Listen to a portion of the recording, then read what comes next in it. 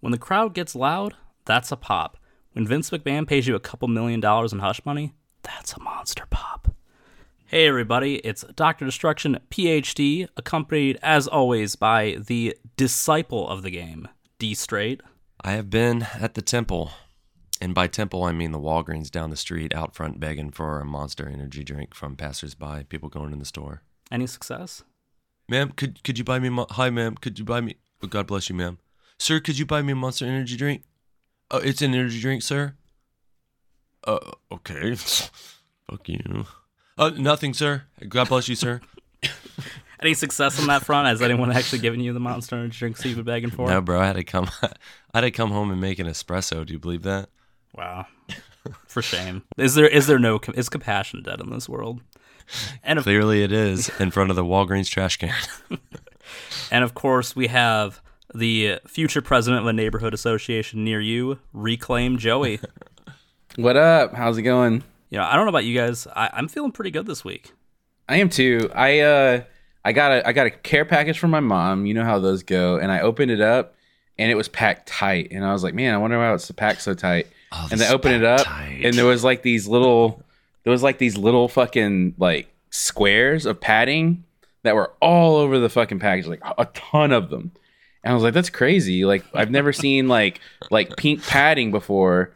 And like I've never seen pink padding before at the post office. Cute. That's super weird. I thought That's they'd be very white or kawaii. gray. Yeah, and so I was like picked one up, and I was like, the fucking like little packaging is like really thin.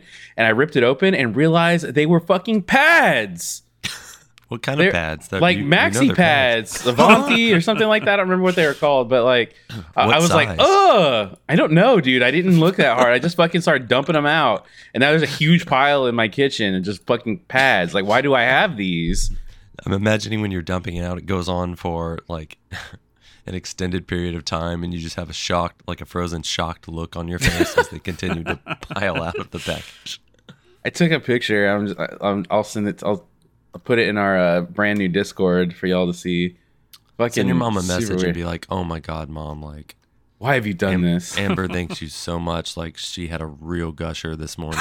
Oh no, Oh my God. no! I'm We gonna be needed like, every single one of these." I'm gonna say thanks a lot, mom. Amber thought I was cheating on her with somebody with a heavy flow, and we're broken up now. She didn't believe that you would do something so weird. No, my mom packed them in the package. She used them for padding. Would your mom just be like, well, you were too young to have a girlfriend anyways? I don't know if anyone would say that. I had my very first girlfriend was straight up kindergarten. And like, Whoa. you don't know, you don't know anything about like, having a relationship obviously or anything. No, you were both So, in like, kindergarten, just to what? clarify, or were Yeah, was we were she both. Yeah, kindergarten, we were both. No, older? we were both in kindergarten, and I had like a crush on her. And I stole a ring, like a shitty little toy ring that they had at like at 7-Eleven, and I stole one, and then I gave it to her to see if she would be my girlfriend, and she said yes. And then like that was it, and we didn't talk. And then the summer happened, and then first grade started, and literally the first day of first grade, I saw her across the playground, and she comes stomping over to me, and she fucking puts the ring in my hand real hard, and she goes, "Here, we're breaking up." And Wow. that was it. That was my first bro, relationship. sorry. Divorce at the age of 6. Damn. Bro, I'm sorry, bro. That happened. That explains so much in hindsight. Does That, it? Like, your heart was broken at such a young age. Like, It wasn't broken. I didn't even care. Dude, I it's didn't even. okay. you It's could okay. you could Dude, put on a it's strong okay. face, but we know I it's swear. okay, man. You doing okay? I'm fine. Okay. Oh man, she was hoping you'd call all summer, bro, and you just fucking laid out. I didn't know what to do. I didn't like. Are you supposed to talk to your girlfriend? Like, These are questions that you're still wrestling with to this day, right? definitely not. I probably talk too much. Yeah, but I mean, this has been like a wild week, like weekend too. Like just as far as like things happening in the world. Like, I mean, obviously we've got a lot to talk about wrestling wise, but I don't know if you guys saw the what happened in Japan. Yes. So the former prime minister was assassinated by this guy with like a homemade shotgun, and like Yeah, man. I've only Oh my seen, God. I've only seen people like just make fun of it, just like it's just a never-ending stream of memes about like this assassination, and I just never would have expected that to happen. But the highlight of all of this is that a French politician accused Hideo Kojima of being the killer. What? He posted What? he was like, oh, it was like the left that like intolerant left that killed this guy, and he posted a picture of the killer, the person he was saying was the killer, and it was Hideo Kojima. What? What the hell? Yeah, so like Hideo Kojima was like trending because he was accused of assassinating What? the former prime That's minister of fucking Japan. so weird. Insane. That is fucking crazy. Like, that is fucking crazy, dude. When you said the H sound, I thought you were gonna say he was saying that Hulk Hogan killed him. Yeah. Could you imagine? He gave him a fake check at the Hulk Hogan beach shop, so he took matters into his own hands. We all know it was Satoshi Kojima who assassinated him. Look, I don't want to like steal some content from like Cornet or anything, but have you guys heard about that beach shop? That's insane. He has the most insane stories on his podcast about the fucking Hulk Hogan beach shop. Yeah, I saw there was that story on Reddit about it too. He has a MAGA guy named Ron Howard that runs the store, and he's like full blown conspiracy theorist like guy, and he's always hassling the customers to the point where like if somebody told him that like or like they leave a bad review, he goes back and looks up like their transaction and will like send them like an email telling them that they're banned and that he knows where they live and all sorts of shit. Crazy stuff. Holy shit. A guy named Ron Howard. Well, it's funny that you mentioned Cornet because it's going to come up again later in the show, but I'm not going to bury. Oh the yeah? lead. Yeah. Oh shit! No, I'm gonna say it. You got no. We'll save it for the part. Oh shit! But yeah. So like, should we just get into like this wrestling bit, right? Yeah, let's do it. So obviously, the big story is Vince McMahon. The unfortunate thing sometimes is Davey works hard to edit these episodes and whatnot, and sometimes the release, sometimes certain things happen that weren't to our knowledge when we recorded, such as when he asked if there was any updates on Vince McMahon, and oh boy, there is now. Oh yeah, was this like literally the next day or something? Yeah, I think literally. Yeah. It was 2 days The same later, but it was day? like the day, either the day we uploaded it or like the day after before. But yeah, so turns out there is now, we already had the one story about like the $3 million Hush Money's NDA settlement with someone, and now that is up to $12 million with multiple people, 4 women. One is a former wrestler who left the company in 2005 when he didn't renew her contract after she resisted further sexual encounters after he coerced oral sex from her. I'm excited to hear. Like, well, it's a weird thing to say as I'm excited to hear, but like I purposely didn't read the entire article because I wanted to hear. Like I knew you would have the whole rundown, and I'm gonna hear a lot of this stuff for the first time, so I wanted like my legit reaction. I know he gave out $12 million amongst how many people? 4. Okay, some of these women he paid substantially more. Yes. Like half of that, like more than half of that was to one person. Yes. Right? Which is like, what happened with that person that that was different than the others? If the others were consensual and he only paid them like X amount, what the fuck happened with these other people? Especially the person that was paid. Well, it could just over be half. it could be like more leverage too, right? The fact that it was like an ex wrestler. There's a lot of speculation on who like some of these people are. Yeah, I do want to know the like situation behind it. Like, were they was some of a wrestler? Like, what were they? Was some this one, as I said, the 7.5 was an ex wrestler. Oh. There was $1 million to a former manager in a 2006 agreement. Oh my god. She was told to keep quiet about the sexual relationship. Another former contractor received another $1 million. Vince sent the woman unsolicited nude photos and allegedly sexually harassed her on the job. Apparently, she also I think they settled because she had like sent out those nude photos. She had leaked them. So like obviously there's kind of a did leak them? Apparently, yeah. Wait, what? That was Check what it I out. heard. Yeah, No way those aren't out there still. you would think, like right? no But way they were able to scrub that. I don't know if she like leaked it on like like 4chan or like some type of public forum, or if she just like Maybe sent to them some to- other people That in the just- company. Yeah. That means literally nobody's looking up nudes of Vince McMahon, so nobody found it. Like, if you, David, go ahead and Google it right now and see what you see. Just tell us. Okay. Yeah, go ahead. Oh my god. What's it look like? Yeah, but then the other one, there was another one that's like tied to Laurinaitis again, back when he was head of talent relations in like 2012. That I guess there was another wrestler that he had an affair with. That when she broke it off, she was demoted to NXT again.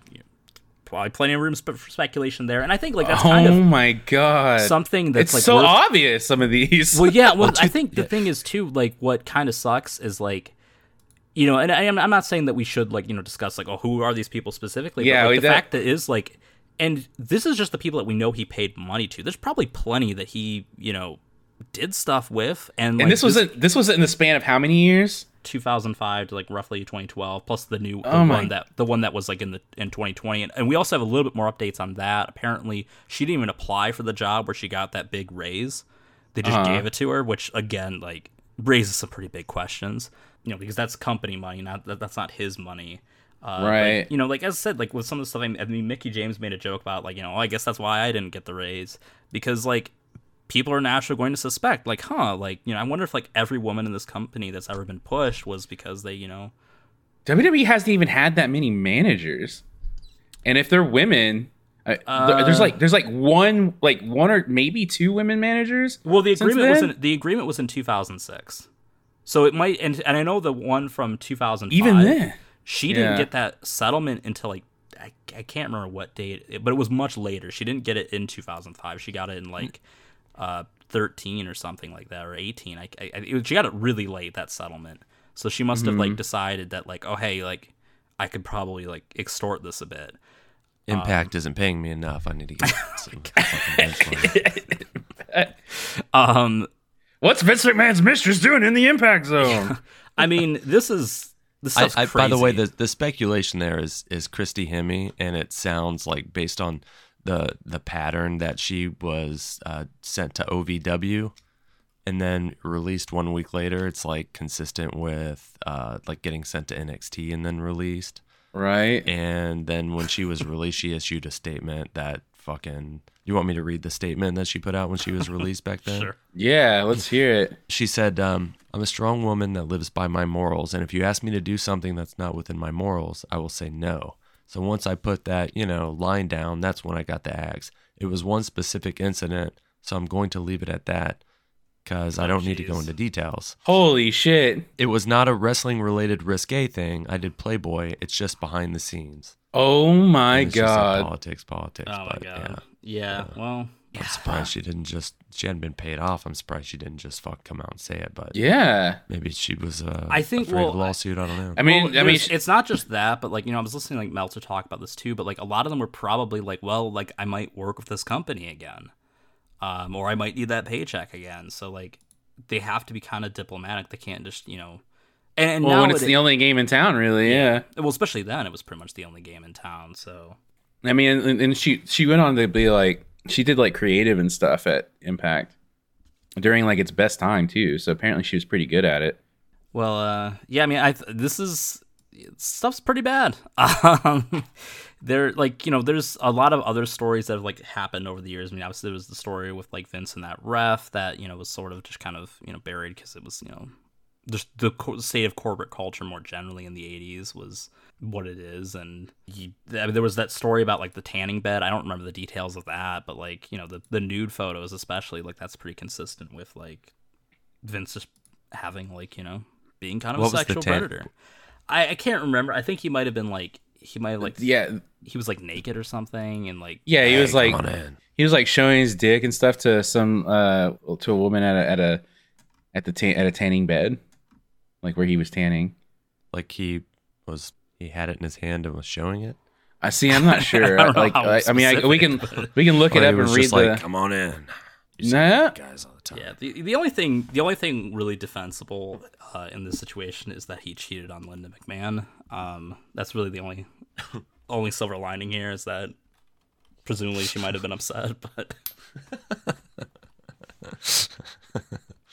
like now, but I mean, now we're not like in the territory of like, oh, it was consensual and stuff like that, you know, whatever. And he's fucking doing his little strut out to SmackDown and getting bowed to and stuff. Now, like, these are allegations of actual assault, and like, there's a paper trail here. Like, this shit's really happening. At the very least, like, it's pretty heavy sexual harassment. Yeah. well, and in general too. I mean, like, consent is always a little suspect when he's your boss. Yeah. Yeah. Sure. Yeah, you can say like, ugh, fuck. I got to do this to fucking put food on the table. Yeah. Start getting into those ethics. And That too, we know yeah. Vince McMahon doesn't have any. Now, if Boris Johnson had done any of this, what would have happened? Well, I presume he would have. I mean, they would have just publicly executed him. I mean, his scandals were like nothing compared to this. It's crazy. Holy shit. And then like, so what happens to the company? Like, does he get fucking removed, or is he literally untouchable? I don't know. I mean, there was a guy who did resign from the board. I can't remember his name. He did it like the day before this story came out, and like they claimed it had nothing to do with this. I mean, bullshit, right? Like it's pretty obvious that he knew what was coming, and just wanted to clean his name of it. But yeah, I don't know. I mean, it's they before maintained that he was important to the company's success. Him at top was important for that purpose. So, I mean, do they like change their mind? There was that Netflix documentary that was going to be put out for Vince McMahon. Supposedly that's been canceled. There's like stories back in the day that people swear by, like about like Shawn Michaels. He was too small, and him going to Vince McMahon and Vince like as a power thing. At least that's what people say. It was a power thing. He's like, oh, it's not a gay thing. It's a power thing. That he made like Shawn Michaels suck his dick, and he would give him the push that he was asking for. He's like, what do I got to do? Because he's so much smaller and everything. And then like, that's the word. Like that's what people believe that till to their grave. And was he like abusing his fucking position? Like just with everyone, men and women? Are there men in this too?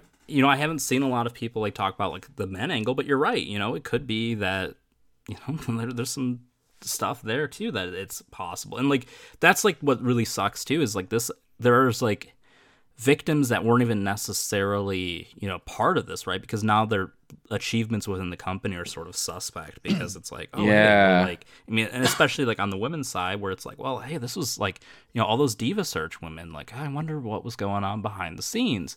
Wasn't there one Diva Search woman? Wasn't there a Diva Search woman who said that there was something going on, and they fired her? I mean, Christy Hemme was a Diva Search. No, not her, not her. There was another one, and then she never made it. But oh my god, what was her name? And like Randy Orton did something to her too. Like I don't remember. Apparently sexually harassed her. Oh, I do have that tanning bed thing. So that was apparently he was at a tanning salon, and the employee accused him of groping her and trying to kiss her, and filed a police report. Oh shit. And that was in 2018. How can you even argue with that? Like, she filed a police report, like, right then and there? Yeah, it sounds like it. Like, what would she have to gain from that, Mm-hmm. Like, I believe that so much. Saturday afternoon, so that was in 2006. This article's from 2018, but, yeah, like, so he was later identified as Vince McMahon. How's this? Yeah, I don't know. How's this motherfucker keep getting away with it, dude? And how are people still fucking supporting that company? We ask that all the time. Listen, we know about this 12 million, but that's not to say there's not more. Yeah. Who's to say that Sean Stasiak didn't get fired because of something like this? Well, I'm sure he didn't, but Stasiak, I see you in my office. I mean, just knowing about like Stasiak and like his bad attitude, like yeah. I'm just kidding. It's the real reason Ultimate Warrior left. I guess I shouldn't be kidding about this. Yeah. Ultimate Warrior left. Quit fucking me, Vince. Okay, that's fucked up. You probably cut that out. I'm sorry, I'm not. I will find some use for that if I don't just leave it in. You have to use it for something.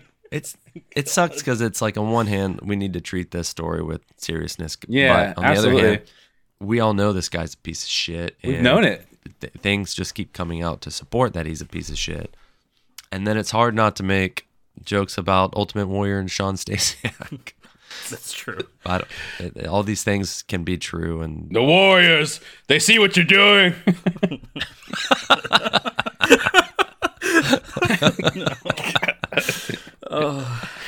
oh man, that's fucked up, but that sucks. Well, what are you gonna say? Yeah. What are you gonna? Yeah, this is. I mean, like where there's in this case where there's smoke, there's fire. These are obviously, to me, these are. there's also confirmed. fire here too.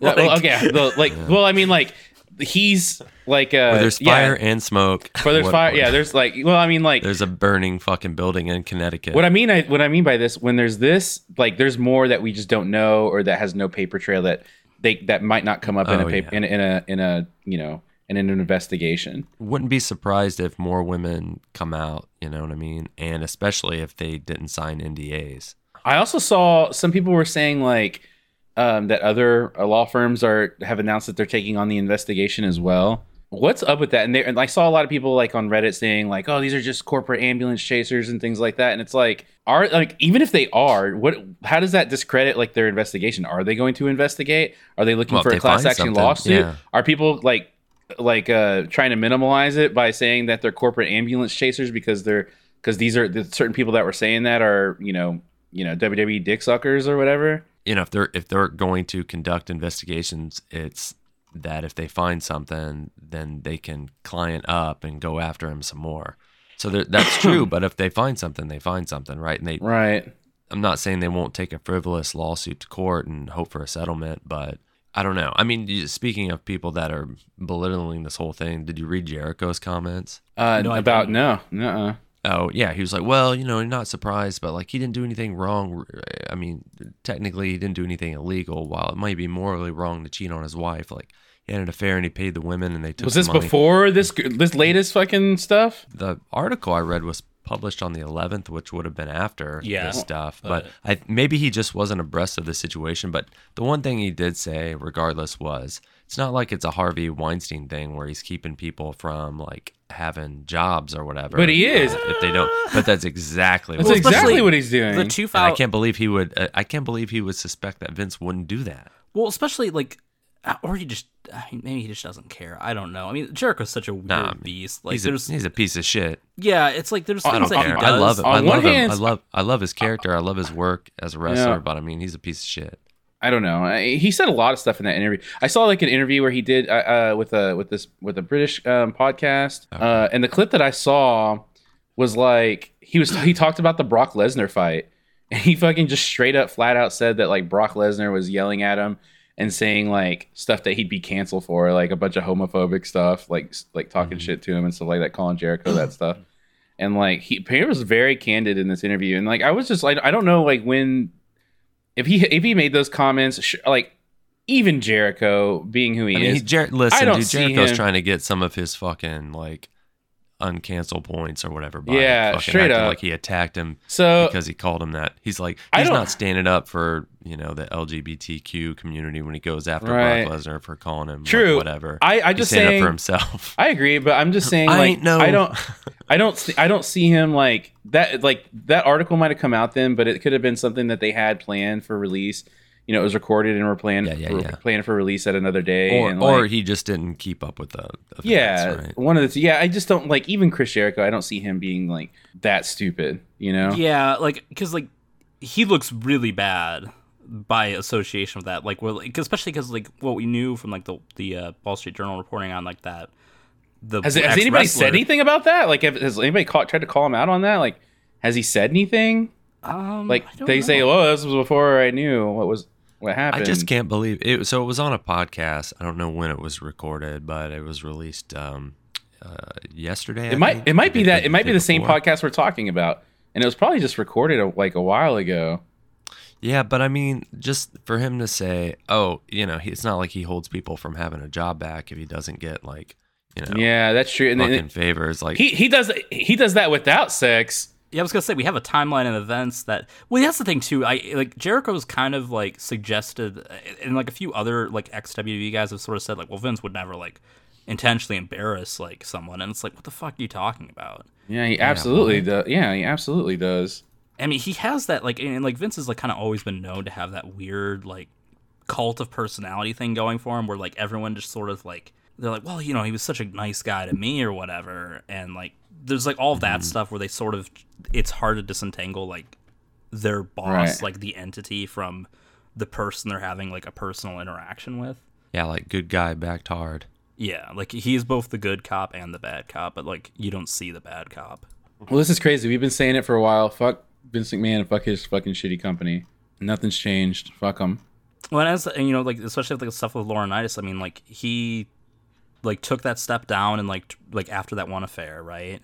But then they put him back up in power, and the thing is too is like it raises questions not just about like, you know, Vince, but like that entire corporate culture, right? Yeah, I mean, and like you're putting telling me his... like Stephanie, who's, you know, his like interim replacement, didn't know about any of that stuff, right? I mean, they're lagging behind on all that shit. They are. Wrestling is kind of a primitive business. It really, like, whole fucking structure. I wouldn't say it's like the last holdout of this stuff, but it definitely is adapted much slower to the times than like almost every other industry. He's just like putting all his fucking like buddies that he knows will kayfabe for him and stuff. Yeah. Like in power, like not even people that are good for the job. Well, speaking of behind the times, we have Buff Bagwell. So, oh man, what a funny fucking story. Yeah, so for a few months now, Buff Bagwell has been like kind of a popular wrestling figure on Twitter because he's been kind of just like, well, I mean, I guess for the lack of a better term, he's been pretty woke. He's been pretty wholesome. He's been, you know, putting his name and like supporting certain things. He's been making fun of Kane on his various like political escapades. But it turns out this is not the real Buff Bagwell. Yeah, I can't believe people fell for this. He was pretty hated right up until like I guess it was late last year. All of a sudden, his tweets were funny and interesting, and like you said, woke. Was he on Twitter before? Yeah, and people didn't want. He was an idiot. Well, he's been known to be an idiot like since he, you know, was wrestling in like the late '90s and early 2000s. Well, yeah, and like, you know, have you ever seen that fucking hilarious? I knew something was up because like everybody was loving him, and people were like, "Oh, we love the new Buff Bagwell" and all that kind of stuff. People were like gushing about him on Reddit and everything, and I was like, this can't be right. I remember seeing a video of like him talking about like he was trying to say that like Conrad Thompson was a crook or something like that, and he told the story, and he sounded like such a fucking clown. It was pretty funny, and I was like, there's just no way that this is him, right? And people were even asking him, and he fully the account would fully say, no, this is me. Yeah, it turns out that like I don't know if it was him that fucked the people over or the person that was running his social media and stuff fucked people over, but somebody fucked people over with like some t-shirts, and they sent money to him and all sorts of stuff, and then they couldn't get refunded, and like it was real bad. Imagine sending money to Buff Bagwell for a box of t-shirts. Yeah, right? So can't imagine that reality. So there was a bunch of shit, and then it got so bad that like the person that was running the account fucking broke down and was like, it's not him, it's me. That kind of thing. Insane shit. Yeah, it's crazy. I mean, I think, you know, it's sort of, I think people just want to believe that people can be like, you know, have these like epiphanies late in life and sort of redeem themselves. I think that's why they wanted to believe it, or they just didn't know the history. I don't know, but you're right. Like it should have been kind of obvious.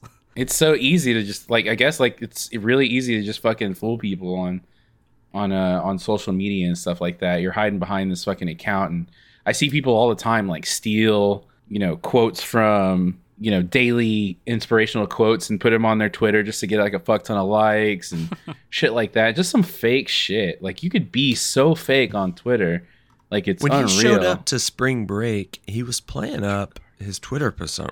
Yeah, he had like the pride hat on. Oh yeah, you know this was a full fucking work. I mean, we're not saying that he isn't like woke, a born again social justice warrior. Yeah, we're not saying that he. I don't think he isn't. We're not saying that he isn't, but like, you know, it was just somebody running his Twitter account that knew how to fucking manipulate social media. That's really all it was, and Yeah, like I said, I see people all the time. Well, he You'll made see a statement about how, like, you know, not everything said was like representative of him, and then he like made the statement about like the LGBTQ community, and it was just the Yeah. most bizarre thing ever. He's like, well, you know, I had to think about that, but you know, I kind of, you know, the way I see it, you know, you can like, you know, do what makes you happy, I guess. Like, you know, with people, and it was like such a generic statement that was also like kind of like, if you thought about it, it's like, well, like if you're also, if being bigoted against that community makes you happy, he's also endorsing you. So it was just like this nothing statement. So yeah, I don't think any of those views were like necessarily representative of him. Yeah, definitely not. I mean, especially if it wasn't him, period. But he's like I fucking hate that shit, man. I hate how like, and then people fall for it so easy. Like you see those tweets. One of the ones I hate the most is where you see like, hey you, just wanted to let you know you're doing great. Like, bitch, you don't know how I'm fucking doing. I could be doing real bad. And you don't know me. And I'll never fucking like those tweets ever because it's so fucking fake. Like, hey, you're beautiful no matter what anyone says. Yeah. Like, I'm not fucking, you don't know that I'm beautiful. I'm not You don't fucking know. I don't see you fucking in my DMs trying to get fucked. You know? Like, don't fucking lie. Oh my God. It's so fake, dude. Yeah, there was someone, I can't remember if it was on Reddit or elsewhere, but they were like talking about like, I guess it was like some guy who's like trying to like make it in the indies. He's like, yo, I'm really upset about this because like I asked Buff Bagwell for advice, and now like I don't know if that advice was like legitimate. Well, was it good advice? Like, who cares? Well, yeah, that's the thing too. But also, it's just like, And it was you asked probably fucking Buff Bagwell for advice on wrestling. Like, what's he gonna offer you? I'm in the camp that you can learn something from everyone, but at the same time, yeah, like, because he could tell you about the business. You know, he has been somewhere and he spent years there, and like he probably has something to say. But at the same time, if it wasn't somebody that's fucking that distraught about it, probably asked a stupid question anyways.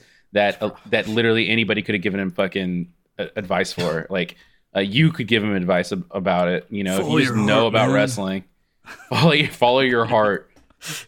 Should I be selling this hard for somebody? No. You know what the next gig for this guy should be?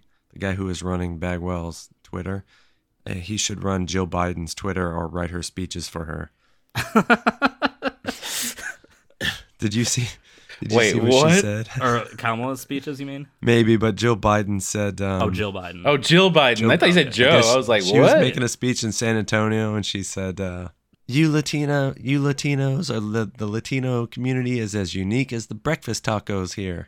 Oh my God. Oh, no. Yeah. It's stupid. She needs to get Buff Bagwell's guy in Straight up. on her Like, staff. Yeah. it's so like valuable to get Knows how to like get you over. to get somebody that knows how to do the social media to run your social media. You could literally like change your career trajectory by being a fake bitch on social media. Insane. It's true. Well, Yeah, I hate it. I hate that shit. Speaking of fake things, man, we just have like all the good transitions today. This finish from a WWE live show from Natalia. Oh yes. oh my God. Okay, I don't know this story. This is great. So she's having a match with Liv Morgan, right? Liv Morgan's champion. their champion. God damn it. God, fucking dogs are going crazy, man. Okay, no I problem. thought you were just like really upset Liv Morgan was champion. Well, I mean, I'm dressed like her right now. Hold on. Dressed like her. Okay, so Natalia's having a match with Liv Morgan at a live event, aka a house show. I don't know why they call them live events. Yeah, they changed. It was part of this like rebranding that they did in the past few years. I take that back. Live event does sound way better than house show. Well, they never called him house show. It was never like WWE house that's show. true. That's just kind of an industry term. Fair enough. Okay, so Natalia doesn't expect there to be like any there's no cameras on her or anything like that. And I guess she got pissed at Liv Morgan, like legit pissed at her. And they do the finish, and she gets Natalia gets pinned, and then immediately gets up, no sells her finish, gets up and fucking scalds her, and then rolls out of the ring and just Yeah, I fucking posted storms off. If you want to look at it, Davey. It's fucking wild. Looking at it right now. Just And then full on Austin Aries. And so people started calling her. So people started calling her out, and she didn't realize that there was a video of it. So she's like, How could she not think that? I mean, everybody's got camera phones. Yeah, Anyway, go well, ahead. well, I'm not. Well, she just didn't know, and then she was like, I was telling her thank you, like she claimed that she was telling her thank you for the match, and yeah, oh yeah, and she's got to be like, yeah, and then knowing people that will think no, that's and then sarcasm. The only way you could possibly thank someone for a match is no selling their finish. yeah, Like, right, you're just and that then, excited and to like thank them for it. I mean, Like, she's pointing clearly and yelling being it at her. She's clearly being sarcastic. she wasn't. when She said that. she wasn't being sarcastic. 'Cause she got called out on it, and then deleted it.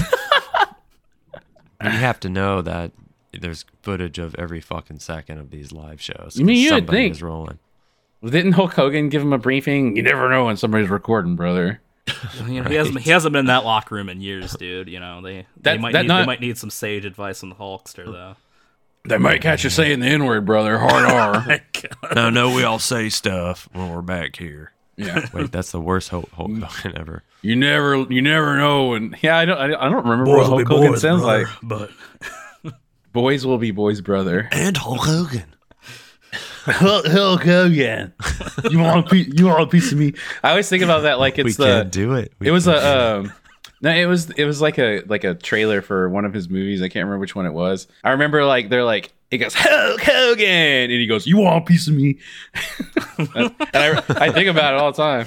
Want a piece of me? But yeah, so Okay, well. people called her out and she deleted the tweet. And so I mean, to me, this is a non-story. Like Liv Morgan. you don't think so? is- I mean, it's a house show. It's Natalia getting in Liv Morgan's face for she probably did something fucking. I mean, she no-sold her finish. from what I've heard, She's there's a lot. She's a champion. A lot of weird stuff happens at these house shows. I saw someone else talking about one where, I guess it was like the last one that Toni Storm ever did when she was in WWE, and like she was in a match with like Charlotte Flair and Sasha Banks, and like Charlotte just like no sold everything and then pinned her, and like What she kind the of fuck? then she like kind of broke down in the ring, and people were like, oh, like, you know, it's just like part of the story or whatever. But then she left the next day. Who broke down? Toni Storm broke yeah. down. Oh my god! I'm pretty sure it wasn't anything to do with like, you know, the match itself. I mean, it might have, but like it was probably just like the general. Because like, she's leaving, or the frustration. I think it was just the general frustration with there because she has expressed repeatedly that she was not happy. But yeah, weird stuff happens at these house shows. Okay, I guess it's a non-story. I think it was kind of insane that she no-sold the champ's finish. I don't Did care. you ever think you'd ever see like- a Hart do that? No, absolutely no. Wait, did I say it? I didn't say that. I said, did you ever think you'd see a Hart do that? Oh, no, not at all. Yeah, well, I mean, Brett Did he? in Montreal. That doesn't count. Oh, he sold it. Honestly, if you think about it, he sold that finish all right. He sold it hard. Yeah, He was mad. I could kind of buy that. Like I know there was in the Dark Side episode, like Scott Hall was just like he's like, oh, this is like a total work. Yeah. And, like I got, you know, it's like I don't buy that it's a work, but like you could like when he's like analyzing it and whatnot, it's like, oh, I could kind of see like why you'd buy that it was a work. Like, you know, honestly, if Brett didn't want this to happen, he was kind of an idiot for letting that spot happen, like because he sold it pretty well. Well, we'll get him on the show, and you can tell him he's an idiot. Who's Scott Hall? Yeah, You're gonna do it let's like a seance. Hey yo, Bret Hart is a fucking Who's gonna be the mark. medium, though? That's what I want to know. Do you want Scott Hall inside of you? God. Oh Yeah, my God. gotta get a spirit medium to channel his ghost. Oh my god. But yeah, I think it's crazy. I think like I don't think you should ever do this. It's fucking No, but nuts. Like even I if you're mean, mad. You're right. I just don't care because Okay, fair enough. It's I can agree with that. Yeah, that's totally fair. I think it was mostly just it was funny. Like, All right. Yeah. Well, is that all the news? Are we gonna move on to reviews? yeah, I think so. All right. Do we know if Vince called Boris Johnson to console him, make sure he's okay? I think maybe Boris had to call Vince to console him at this point. Hello, to see if Vance. he Hello, paid some Vance. hush money for him. Hey, Hello, Vance. Vince. Are you okay after your NDAs have been exposed? Am I still good? Hey, Vince, tell me about all the things you did. You're running around there grabbing breasts. What are you doing out there, Vince? God. You know, I love me some breasts. I love them when they're the size of a tangerine. Give them a good squeeze, eh? Okay. All right, let's get into AEW Dynamite. Are we part of the problem here? Are we? I mean, like, I think people can respect that there's a difference, right? You know, there's a difference between like us doing this stuff with Vince and whatnot, and like just, I mean, yeah, I feel bad for like the people actually affected by this to some extent. I mean, I'm sure some of them probably are not as torn up about it as others, but like, you know, you gotta crack jokes at things sometimes. Yeah. You laugh to keep from crying.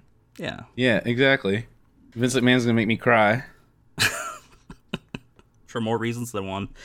All right, AEW Dynamite from July 6, 2022. We open up with Wardlow versus Scorpio Sky for the TNT title in a street fight.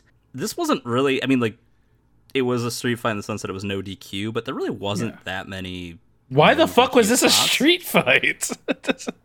Yeah. No clue. It didn't make any sense. Well, I mean, the only spot really that mattered was the low blow and the run-ins not causing a disqualification. I mean, like, that stuff happens in normal matches. Yeah, they usually just distract the ref and Yeah. have that shit happen. Well, especially the low blow thing. It was just like, oh man, he did that right in front of the ref. The gall of this guy. Like, there wasn't no weapons or anything. I don't think. I mean, there was a stair spot, but that's legal. Just throwing them into the stairs. But yeah, I thought this was okay. It wasn't anything like amazing. I thought it was better for sure than the security match. Yeah. Yeah. I mean, all of the I guess they were top team guys, right? Yeah. Yeah.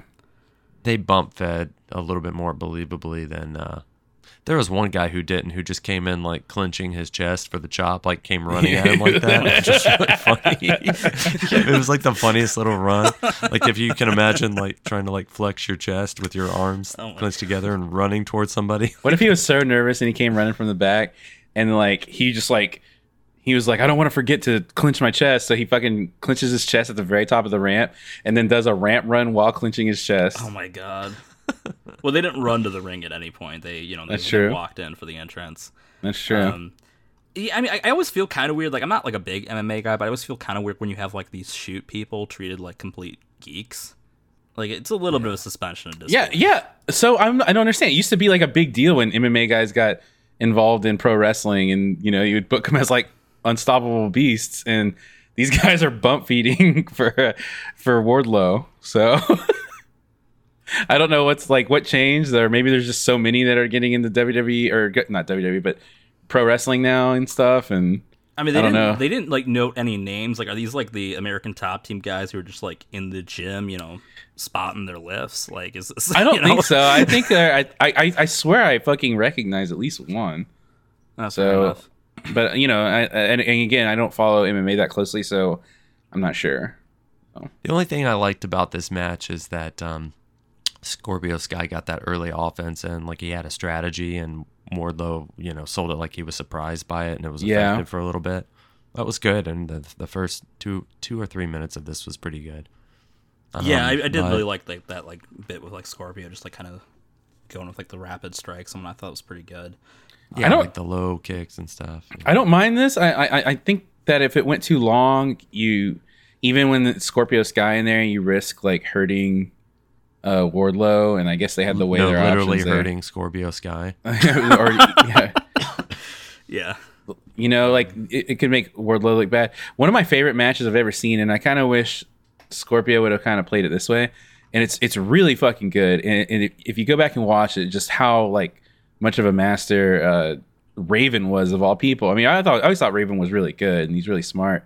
But but that night when Goldberg won the U.S. title off of him, it was like the night after a pay-per-view, and it's so good. And I don't think I've ever seen anybody like be that good of a fucking like not jobber. Like he was like I don't know if you can call it a glorified jobber or whatever it was, but he got squashed, and it was like one of the best squash matches I've ever seen. And it's so good. If you ever go watch it, like I highly recommend it. Go watch it because it's just like a Lee masterclass. Moriarty did a really good job of that on Rampage that we're going to cover in a minute. As a babyface, though, I mean,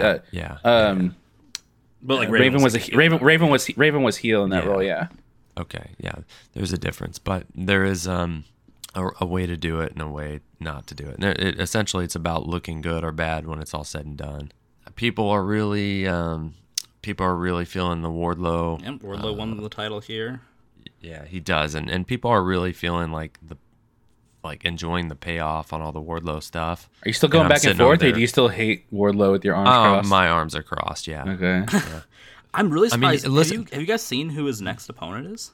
No, I have not. No, but I would guess it would be Miro, but I don't know. Well, they're building Miro for Aleister Black. Black. Yeah. It's Orange Cassidy. What the hell? So they're not just going to kill Orange Cassidy? Yeah, there's no way they do. That's just so weird to me. I could see them doing it, but that is weird. Yeah, I thought that was like such a weird choice. Like, I mean, there's a lot of matches upcoming that I'm really excited for, but yeah, I thought that was a really odd choice. This is how it plays out. Like Wardlow and Orange Cassidy trade some comedy spots, and the crowd's laughing or whatever. Wardlow is like, you see not Wardlow doing on him, and he's doing goofy stuff. Yeah, with you him. do. He'll make some jokes about the he'll make some jokes about the pockets, and won't be too much of a dick to him, and then Orange Cassidy will try to get something, and Wardlow will just beat him. He may not even hit him with a powerbomb, who knows, but I don't think it'll be a competitive match. I don't think he'll embarrass Orange as much as he does like a lot of the people where he just like hits him with a billion power bombs and just ends it with like the foot on the guy. Like he may whip out like a roll up or something. Or do we have a heel turn on the way for Orange Cassidy? No. For Wardlow. No, Yeah. I don't think so. I think there should be, but people are fucking eating it up. But then again, as we'll discuss later in the show, they're not against keeping some money from being printed, right? In the name of turning someone heel. So yep, yeah. But yeah, I'm not feeling the Wardlow thing. I fucking hate this guy. I think he would make a great heel in that because he just has like that. I fucking hate this guy energy. He does. Yeah, I feel that way too. I would love to see him get like, not corrupted, but taken in by a manager and like. I mean, he was corrupted and then freed. Like that's the problem. Like, I mean, they can do it again, but he was never managed. He was more of like he was always off to the side. Like he was never the focal point. He was Virgil'd. Yeah, he was Virgil'd, but like, him with like an actual manager to like fucking bring the heel out of him, and then he's the focal point and killing people, and we never have to hear corrupted by an evil woman. When we'd never. Oh, that would be cool. A valet would be cool. We haven't seen a valet in a long ass time, and like an evil woman who needs killing. Okay. And it's funny though because every once in a while I will turn on and I love old movies and shows, but every once in a while I'll turn on a old movie or show, and there'll be a woman who gets murdered, and a lot of times it'll be like she'll be some semblance of a sex worker, although they don't always come out and say it, or they'll insinuate that she's sexually promiscuous, and then the characters will be like, well, she needed killing, but we still got to find the killer. And it's just like, oh, okay, of course, yeah, she needed killing, so I don't feel bad. Or yeah, I'll help you hide the body. I mean, she needed killing. Like, I understand what happened. And the audience is just like, oh yeah, she needed killing. It's just fucking crazy. Yeah, it really is. There's one episode of I'm off on a tangent, but there's one episode of this show called Thriller, and it's based on a Cornell Woolrich story where a guy comes in and his favorite uncle has killed his wife, but she's cheating on him, and like, so yeah, dude, don't worry, she needed killing, like I'm gonna help you hide the body, and it's like he's the total baby face, and like he's a baby face uncle, and like he's hurt, he's the victim, it's insane, but it's also like an incredibly entertaining fucking episode. Just such crazy. It's just so crazy from a cultural standpoint. And have we come that far, Vince McMahon? Anyway, sorry. Back to Dynamite. Look, I just don't want to hear him say Wardlow's World anymore. Him having a valet would be fucking cool. I think that's the problem with him as a babyface is like the crowd is like, I mean, like fans are just kind of into like just big dudes doing cool stuff and like just beating the shit out of people. But like to be fair, the reason why is because it's rare now. Like if WWE used to be the land of the giants back in the day, and most wrestlers were huge, and and the small guys weren't getting the chance. Now it's mostly small guys, and so when a big guy does something cool, he has a little athleticism, and which you I get to like. see those I mean, power makes them moves that you don't. special. Yeah, you get those power moves that you don't see every match anymore, and it's kind of fresh. Yeah, At least to once, say.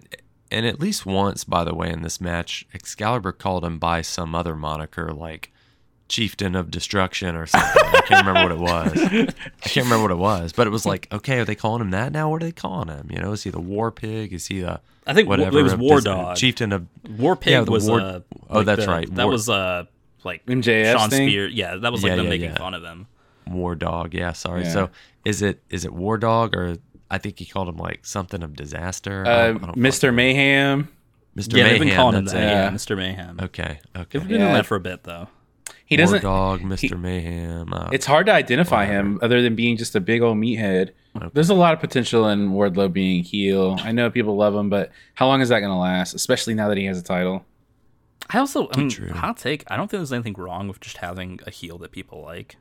Yeah, I mean, Yeah, but we see it and it makes money. that's true. Next up, we have the first of many pretty solid promos on both these shows. We have a Mox video package promo where he talks about Brody King, talks about how everyone's like how are you gonna prepare for a monster? And he's like, well, he's a bit of a monster himself. Goes through all this stuff that he's been on a tear for. Look what he did to Tanahashi, who is someone that he actually respects. Yeah, good stuff. We had Smart Mark Sterling with Tony Nese. This is like a sort of angle that they did throughout both shows. The first time they approached Keith Lee to get his signature for the People Against Swerve Strickland to kick him off the roster. Keith Lee turns him down. He's on his team, so why would he do that? Man, All this the- all legal the- stuff with yeah. Smart Mark, it's so campy. It's not campy. It's not even campy because campy I would be think that's a good. good word for it. Yeah, It would- you're right. It's like campy without the camp. Yeah. Yeah, that's a weird, but that's kind of how I would describe it too. It's like 1990 Yeah. WWF Erwin R. Shyster without the fucking camp, Yeah. with the camp extracted, like the fun stuff extracted. And what's crazy It's is just as stupid and goofy, but not with Yeah. the fun taken out. And what's crazy is we've seen Smart Mark Sterling do really good at cutting promos, and we saw him Yeah, do some yeah. stuff in GCW. Yeah, no, This he's shit's- a good and this talker, shit's but fucking you terrible. give him something that's stupid, and it's Yeah, or this if is he has a bad idea and nobody stops him, what are you gonna do? that's true. Yeah, this is garbage. I'm an attorney at law. But at least we have Tony Nese doing something, and he had the best match so far in AEW that I've seen him have, and Maybe. yeah, so good. We'll talk about he's that. That was- he's so awesome. Fuck. Next up, the promo everyone's talking about. Christian Cage and Luchasaurus come out. He says that on the heels of Blood and Guts, he's the Cage that everyone is talking about. Matt Hardy interrupts him, calls him the Michael Jordan of being an asshole, and he's upset that he screwed Jungle Boy. Christian calls it out as bullshit, says that he has used his brother. He makes his brother sound like the sober one. Yeah, this was a pretty solid promo, fun segment. Luchasaurus beats up Matt Hardy. What did you guys think of this?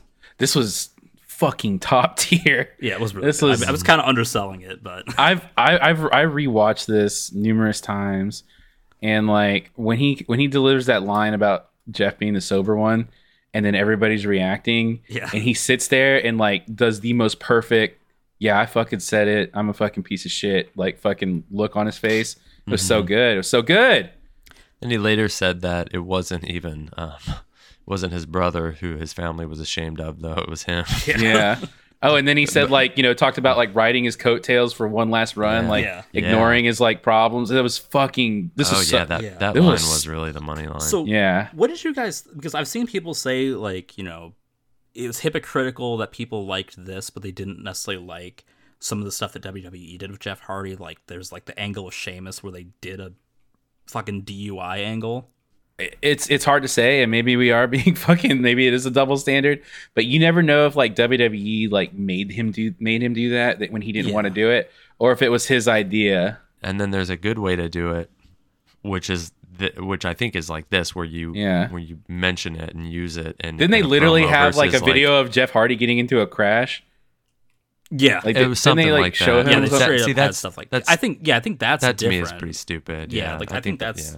I think there's a difference still. Like this is, he's not directly in the angle. Like I'm fine with this. I mean, this was a great promo. and yeah, I mean, it's not like the Jungle Boy stuff. It's not like Christian Cage is going to Luke Perry's fucking grave site and like fucking pissing rubbing on his it or dick on whatever, the grave you know and what I stuff mean? like- yeah. Digging it up and dragging the coffin around. So yeah, there's a difference. But we talked about Smart Mark being campiness with the camp extracted. So if you took a needle and plugged it into this segment and you extracted out the money and the budget and you moved it to a fucking studio outside of Channel 5 in Memphis, this is fucking some Memphis fucking shit, dude. Straight up. Like, but the way it broke down with fucking Luchasaurus putting, like, I could just hear like screaming little girls and stuff in the crowd and Dave Brown in my head, like talking about how awful. I mean, it they was. even showed Straight up. like a zoom in on like some fans, Yeah. like after he like said like the sober one comment, and like there was like someone who was like in tears. Yeah, I gasped when I heard it. I gasped. I was like, I didn't "Oh my see god!" the tears. That's insane. Yeah, there was like someone who was like all watery eyed, and I was like, This oh my is- god. Oh my God. This Christian stuff has been some of the best stuff I've ever seen on AEW ever. It's the best stuff of his career. I think. Yeah, Yeah, and it- easily the best stuff of his career, but some of the best stuff of like that I've seen in AEW, like some of the best segments, like up there. And it's like 3 or 4 weeks old now. Like, is this just Yeah. the beginning? yeah, and we haven't even And seen we- we yeah. haven't even seen Christian do anything in the ring with this yet. Well, yeah, we talked about his matches exceeding our expectations, and so if he exceeds our expectations in the ring, you know, in and around this angle, has great matches in the vein that he needs to work, like, oh my god, yeah, this has Dude, huge and for potential. with as good as this is, I want to see great matches, but the matches don't even have to be that great. You know what I mean? Yeah. Like they don't have to be like 5-star matches to be invested in them or to feel like they are good or anything like that. Like if they're good, like if they're like just even decent, like it's gonna be good. Like it's gonna be fun to watch. Yeah, and I mean, and you know, when Jungle Boy comes back, I mean, the dude's gonna get such Oh, huge pop. Like, oh It's my gonna be God. huge, and they're fucking trickling it so perfect. Like he came out and he was like. He's like, everybody wants to know why Luchasaurus would do this, you know? And then right before he was going to give the answer, you know, he gets interrupted. So like they're teasing it. They let you know that they know that you want to know. And like we don't know yet. And so there's something to look forward to. Holy fuck. This is a masterclass in like booking. Like, holy shit. It is, but it's kind of like comedy. You can hold off on the timing of a joke, but you still got to nail that timing. Like you can't wait too long, Yeah. and you can't. True. You can't come in too True. early. So they could. Yeah, they're holding it out, and we're thinking, "Oh my God, the pop!" But if they do it at the wrong time, it could still, diminish it somewhat. Oh yeah. He'll get a pop no matter what. But I mean, they need to do it. They need to know when to do it. And I hope they figure that out. I still want to see like Marco be involved in this and stuff, man. He He fucking gets rolled up in a ball, and Jungle Boy fucking bowls him like a bowling ball into Luchasaurus and Christian. And then they add it's on Rampage, so they had time to add a sound effect of bowling pins being knocked down. Okay.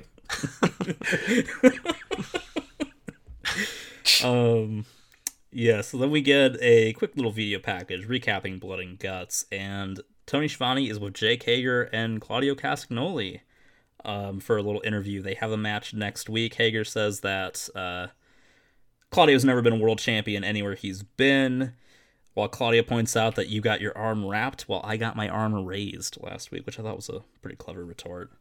Then we had Butcher and the Blade versus Swerve in Our Glory, Swerve Strickland and Keith Lee.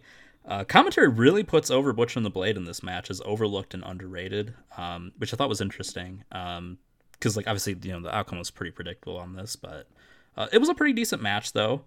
I kind of wanted to see a little bit more with, Butcher and Keith. They did tease that quite a bit, but they weren't in the ring together very long. But you have a lot of, kind of out-of-sync moments. This time mostly on Keith Lee's end, which kind of makes me wonder if he's the one who ends up, going heel in this. I don't know if that's super likely, but, he accidentally shoulder tackles Swerve and does another spot where he almost knocks him off the top of the ring.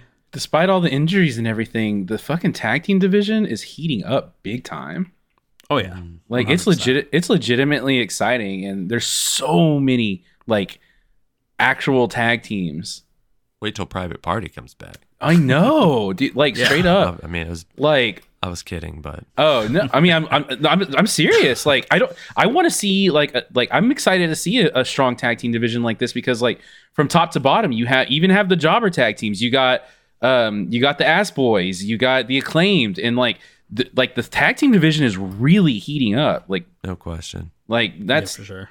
it's awesome. I fucking I mean, love Private that Party shit. could come back and do some cool shit, but when they bring Yeah. them back on TV, they need to have a good angle. Yeah, That's yeah. a lot of I don't it. want to see them doing like lame like Matt Hardy shit or anything like that, you know. And Well, you have. we don't- I was thinking you have. They're pretty clearly building towards like a Rush and Andrade. Yeah, what happened with Team that? too. Because remember, they joined Andrade, and then what happened with that? Oh, he fired them. I think that was they did that angle when he brought in Rush, where he's like I'm done with the Andrade family office. They suck. Oh, that's right. Yeah, but Yeah. That, just with a quick one-off line. Yeah. So, but we haven't seen them dudes. So Well, that's I why I don't was like, when he cut that promo, I was like, are these guys like, is this like their way of like saying like, hey, you're not going to see these guys anymore? I mean, Butcher and No Blade way. fortunately They're came not- back, but they're not gonna fire Private Party. They like Yeah, I don't Private think Party. so. There's so many tag teams right now that I can't even list them all, and that's a good thing.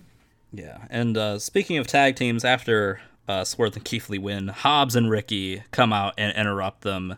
Hobbs calls him a trick ass bitch. I'm not sure which one he was referring to, probably Swerve. Then Ricky cuts an incredible promo. Just talks about how they could end their career and in the ring and on the mic.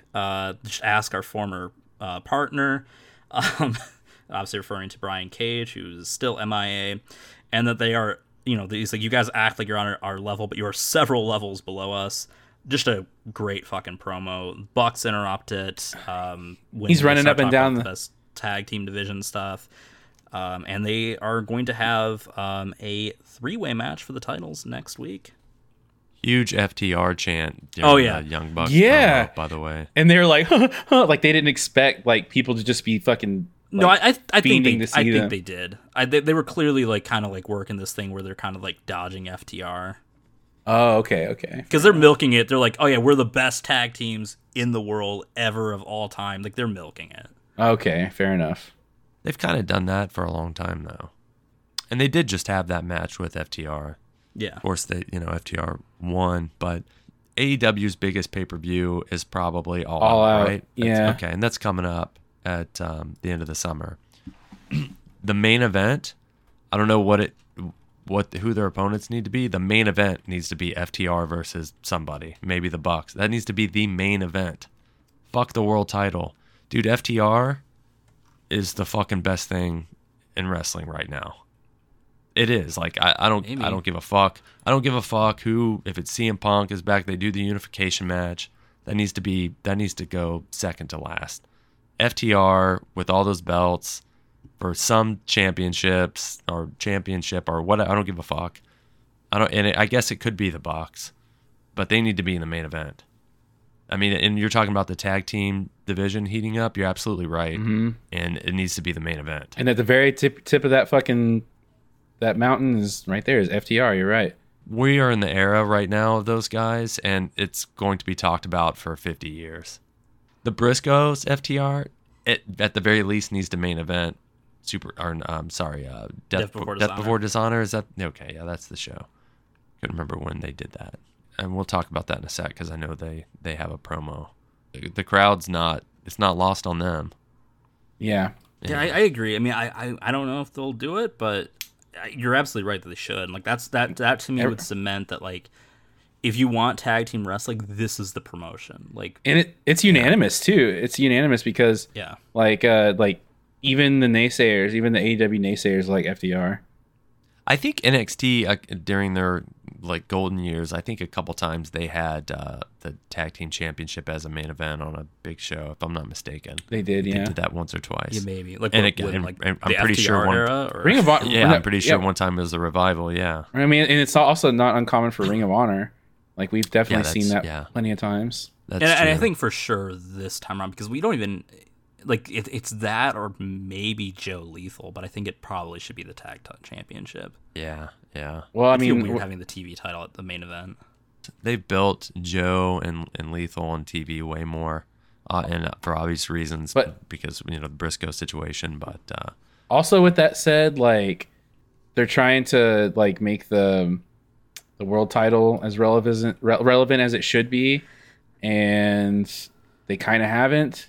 And like, wouldn't you want to present the world title in a spot like that? yeah, but they had it on the main event for Supercard, so let's switch it up. Yeah, I agree. And right now we know that I think they're Gresham is taking on Moriarty next week on Yeah. TV, but he doesn't even have an opponent yet, and we're less than 2 weeks away from that show. Yeah. So I don't think they have time to build I do something. to I put do on agree the with you, event. but I also think they're struggling to get they're struggling to make the world champion like important. So Why not? But they're not putting him on TV. Yeah. They finally had him on TV this week. I mean, yeah, that's what I'm saying. But like, I still think that I still think that you have to weigh the two. And I agree with you. I think it should be the tag team, but at the same time, you need to showcase your world champion in the most prominent spots, especially when you're trying to get him over.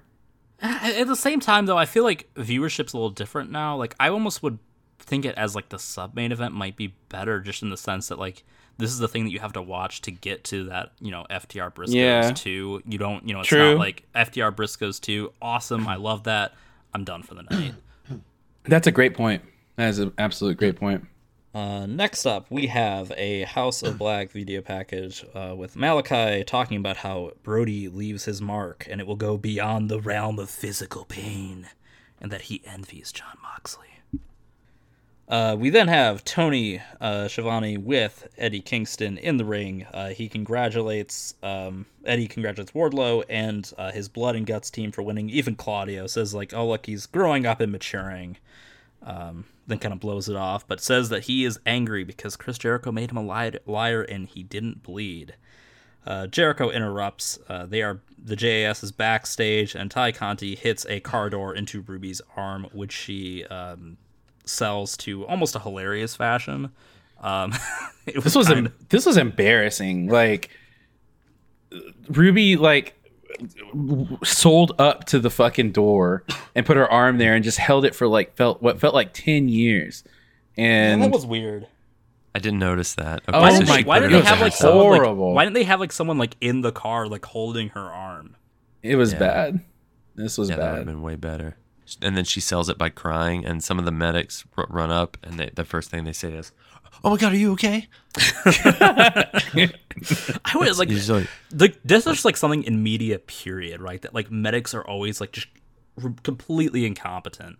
Are you okay? Like this person, like let's just say like her arm just completely just snapped off. Oh my God, are you okay? That wouldn't be out of place in like any movie or TV show.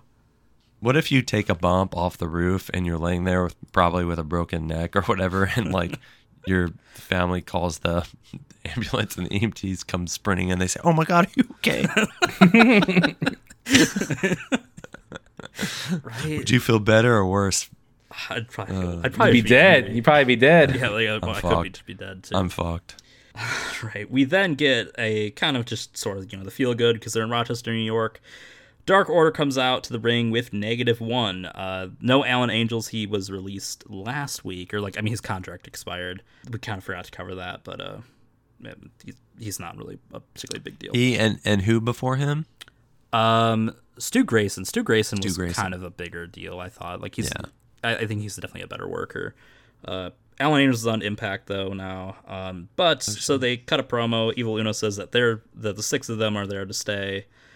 QT Marshall interrupts, says that asks if they have to put up with the charity case of -1 until he's 18, and he challenges him to a match. QT Marshall is a national treasure. I like QT. I love him. Yeah, I think he's great. Hangman comes out, beats him up. Evil Uno joins in. The Dark Order all beats him down. Then -1 says that he's going to wait to pin QT until he's 19. What's next for Hangman? I don't know. I think that's... They don't really have anything going for him right now, do they? Yeah, I mean, I'm sure they have plans. Maybe they're gonna let him cool off a little bit and put him back in the main event picture. Who knows? But it's always interesting, like when you have someone like lose the title and kind of like, well, what do they do next, right? Like, Mox at least had that like extended feud with Kenny for a bit. Then that sort of just went to like a feud with the Elite. You let them do their thing for a while, and then but like it was all kind of connected to that story. Yeah.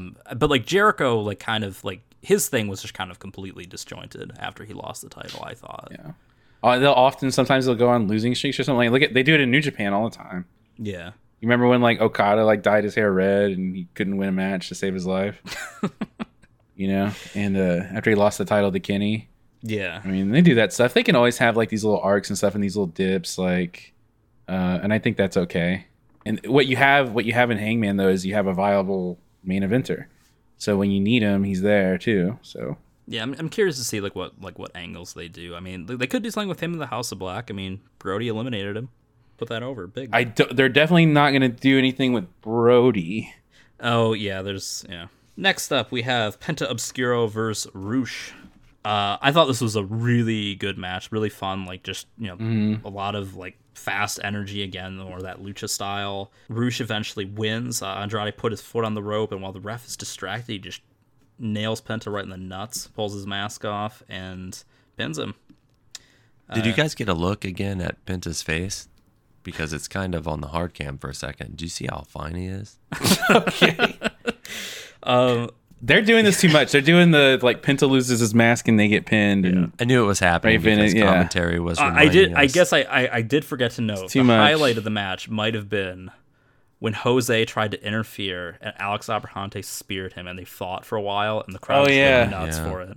Dude, the fucking nerds fighting is so good. Yeah, it's weird. Like, it's like wrestling is like such a fascinating like spectator sport in a lot of ways, right? Obviously people love like a good solid work rate and whatnot, but they like their giants even if they can't work, and they like dorks fighting. Andrade and Phoenix, when they started fighting, they were just kind of looked lost. A little, it was just kind of like, yeah. Like, they're both really strong characters, and they both just look kind of goofy. Like, it's because they're all in like jackets. Yeah. They're believable because they're like they're rolling around and just like they look like two brothers fighting, and it's perfect because like that's more believable than a hockey fight. Would you say that they were as unique doing this as breakfast tacos in San Antonio? Not quite, because those aren't unique. You'll find those literally everywhere. You mean they're not like a snowflake? Every single one's different. If Joe Biden was on commentary, that's what it would have been. So these guys are as unique as breakfast tacos in San Antonio. Actually, she doesn't have that accent, does she? Like I said, I'll take this as like over a fucking hockey fight. Like, it looked believable, it was funny, and it was so fun to watch. Like, tackling each other and rolling over and fucking throwing your fists wherever they'll land is great. Yeah. So, Battle of the Nerds, hilarious. Next up, we had another video promo for Jay Lethal's crew. They celebrate that Joe versus Jay Lethal is official for Death Before Dishonor, and Jay Lethal says what I think might be like the most dorky line ever, but it's just the conviction with which he delivered it. I just loved it. He said, "They're not taking Joe lightly, but they are taking his championship." And then they just laugh hysterically about it. It was such a dad joke, but it was hilarious. It was great. It's good heel shit. It was good. Yeah. I really like these guys. Dude, the ROH card is shaping up to be fucking awesome. And then they saved the stinger for Satnam Singh. And goes, new champ. Yeah. New champ. Beat, nothing else. Yeah, that was good too. I love it. This is good. Next up, we have Tony Nese and Smart Mark Sterling again. This time they're trying to get Orange Cassidy's signature. Orange says that he won't sign anything without his lawyer, and it's Danhausen. Goofiness ensues. He just says a lot of lawyery terms, hearsay, all this stuff that's been sort of popularized by the Amber Heard Johnny Depp trial. And that they're going to wrestle on Rampage, with the stipulation being that Orange Cassidy has to sign the fucking petition if he loses. Real stupid stipulation. Yeah, it's so stupid. Like, can't they, like, find, like, I mean, like, why aren't they like just like some rarely featured jobbers just trying to get like why weren't they trying to get like the Roughing It signatures, which is next on the card? But I want to know like what what happened with him and Hook? Are they not doing that anymore? Is that just done? Yeah, Davies I be think they bringing listen to my. relief. And what's crazy? They listen to me. Yeah. Yeah, you're sighing relief, but Danhausen's getting more TV time than Hook. So, I mean, Hook's getting about the same TV time he always did, and he's getting these video packages that are putting him over pretty strong. I guess so. Yeah. I want to see more Hook, and I don't want to see as much. I do too, but I just don't Danhausen, want to see him with fucking Danhausen. I didn't mind it. Well, we've already talked. Either, But what were they ever gonna do with that? They're gonna beat FTR. I mean, what were they ever gonna do with that? Maybe. I mean, get out of here. They could be good challengers for FTR. Or No, they can't be. Danhausen is not any tag team is not a good challenger for All right, FTR. fair enough. Well, He's you not would very see good. like Davey like commit like seppuku like live on air if Right, yeah. if FTR lost to Danhausen. Oh my I will god. fucking pilgrimage to a fucking Japanese monastery and fucking do that shit in traditional fashion. All right. That shit Well, happens. All right. Next up, we have Acclaimed in the Ass Boys versus Roughing It and Fuego del Sol. We open up with the rap. Oh yeah. And the oh, here we go. Gun Clubs- Yeah. Oh, the wait Gun a Club minute. immediately cuts him off. No, hit the music. Yeah, hit the music. Hit the music. Do I need to do the rap? that Yeah. we did get? All right. One last time, and then I've got something special. Oh shit! It's finally here. Yo, listen, yo, Acclaimed and the Gun. JR was also moving in on my gimmick too. I noticed on commentary. Really? Dude, everybody's fucking. Yeah, everybody's. But you know what? As I said, I was saving this for a fucking rainy day, and what could be rainier than what happened in this match, right? We'll just kind of say that too. Like, so the Are we Guns- finally getting the Jim Cornette diss track? Yes, but Oh, let's just say, shit. this is could we get a rainier day than this? The Guns betray the Acclaimed. Anthony Bowens just desperately after Billy Gunn took out his partner, just putting up the scissor, like just scissor him one last time, Ass Daddy. Billy grabs the hand and hits the famouser. Is there a more heartbreaking moment in wrestling than Anthony Bowens asking for one more scissor? I mean, this is up there. I mean, this is gonna be like I think this is gonna go down in history with like kicking Mari Jannetty through the barbershop window. Yeah, this is sad. I mean, like, obviously, everybody's getting into it. It's really exciting, and all of a sudden, they're kind of pulling the rug out from under everybody. I felt like they had a lot of money with this, but at the same time, I reacted when Colton grabbed the mic, or well, not Colton, but Austin grabbed the mic. I fucking gasped. I was like, like, like I fucking got into it, and it fucking meant it something. started out like like that happened, but like they're still coordinating as a team. But then at the very end, you get the blind tag in, and he steals the finish. When he got the when he took the mic and he went into the ring though too, they did this really close like tight shot of Austin's face, and like the way he fucking sold it for the crowd was just so good.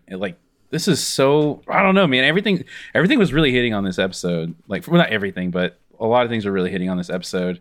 And it was good, this but included. they didn't need to do this. Like, what They are they didn't. doing? You're they right. had something fucking incredibly hot. They were about to start printing money, printing fucking t-shirts, selling shit, getting monster pops.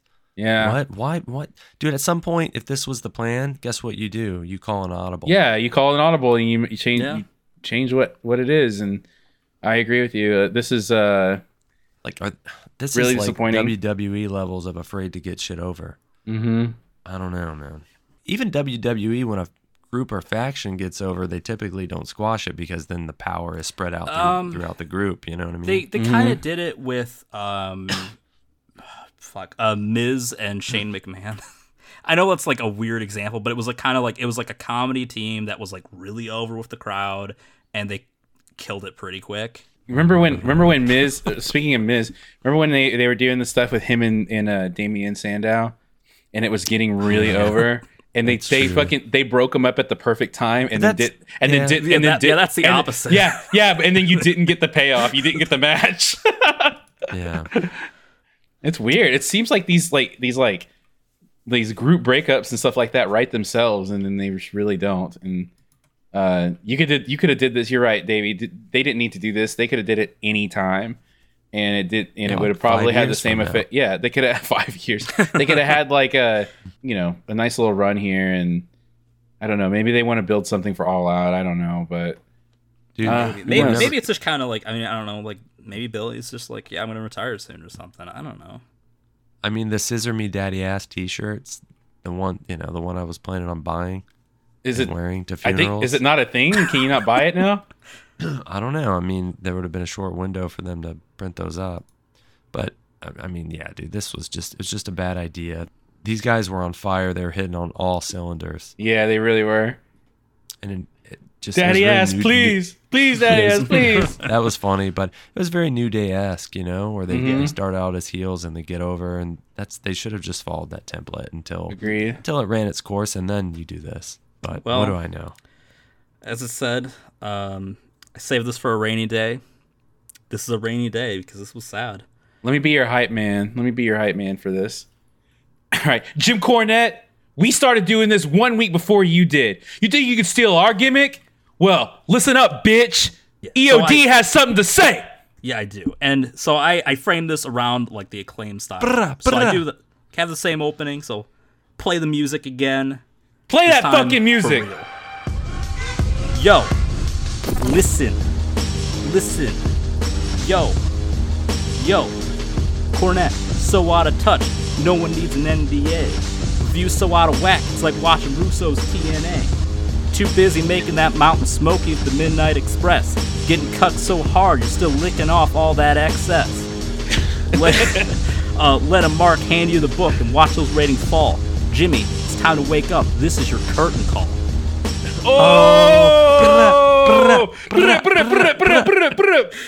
Oh my god, that was pretty good. Well, Jim Cornette, what do you got to fucking say, man? You gonna come back with we gotta send this to him. We gotta get this to him. Any of our listeners out there, send this shit to him. Tell him Monster Pop is on the case. To be fair, I mean, I generally like Jim Cornette. I mean, there's some things that I think are, all in good fun for sure. Yeah, but it's not what I was gonna be saying now. Though, I was gonna be disappointed though if you didn't say anything like about Cuck. Oh come on, like it's the most obvious thing. It was just like a matter of where and like how do you do it? Like rhymes with so much. You can rhyme so much with it. Yeah. Like Chuck and Buck. I didn't even go the rhyme. Watching. I went with, I put it in the middle. Watching Buck fuck your wife while you're getting cucked or something. All right. Okay. So back to the show. I ain't a rapper. I ain't never said I was a rapper. We get Davy's favorite promo guy, Miro. He's running down Malachi Black, saying that there are different kind of men. Malachi preys on the weak while he disposes of them. And he's going to take out the House of Black. There's some other lines, but I just like he preys on the weak and I dispose of them. I thought that was just, my kind of a corn. He thought about that waiting on the plane. He wrote it down. Yeah. He wrote that in his God's Hate lyric journal. Yeah. All right. Next up, we have Nyla Rose and Marina Shafir versus Thunderstorm. The Marina Shafir and Nyla Rose both come out with umbrellas, but like Shafir has hers open and she's got her like MMA jacket, but looks like a raincoat. She looked fucking hilarious. Doesn't she know it's bad luck to open an umbrella indoors? Yeah. Well, we don't know if it was opened. It was just already. It could have already been open when she took it indoors. Who knows? Okay. But hey, you know what? Go ahead, man. Well, I was gonna say the bad luck did happen because they did lose. This was the surprise match of the show. I really it was good. That was exactly what I was thinking. Where did this come from? Why is Marina Shafir the most inconsistent wrestler in fucking? She started out a little weak, but she got it together quick. Yeah. And dude, I like all the fast tags in this match. It makes sense from like a psychology angle, and everyone was just popping off, and it keeps the pace fast. Everyone looked good. It almost reminded me. We were talking about AJW earlier. It almost reminded me of like a AJW tag from back in the day. It wasn't as hot as let's not go crazy. It wasn't as hot as some of the big main events, but I mean some of their smaller shows. Like the pace was so fast and everyone looked good. There was that big DDT on Nyla where she just fucking went up like a pencil. Yeah. Oh yeah, that DDT was awesome. Yeah, Thunder looked fucking great. I mean, Tony's fucking hip attack in the corner was as good as ever. And now there was a reason for Nyla to sell so hard because she was working with the champ. Marina ended up looking really strong. She had some like great fucking throws. When she didn't do any of like that like weird like MMA shoot stuff. Like I mean, she did some of it, but like she didn't do the stuff that doesn't look good. She did the stuff that she did look really good, and like her strikes are amazing. Like that's probably that's her biggest strength. Yeah, and like she didn't do like the stuff where like it looks like she's just like giving up all of her leverage, which I know like yes, in shoot it makes sense, but like as like used to wrestling style, it doesn't look very good. Mm-hmm. But yeah, I like this. There was one call from JR in this match. Surprisingly, wait, really is it time for our weekly segment? We got a new segment on the show. It's called Sooner Saiyans. Sooner Saiyans. So the one I picked up on is he just like buries Rick Knox completely. Like he's just like Tony or Rosa, one of them tagged in, and he's like, that tag was so clear, not even Rick Knox could screw this up. And like everyone else on the team, everyone else on the team just like cracked. Like they did not expect him to like say this. They're just like everyone's laughing. They're like, what's the problem with Rick Knox? And he's like, and JR's like, well, you said he's not very good. Like, oh my god, dude! Holy shit!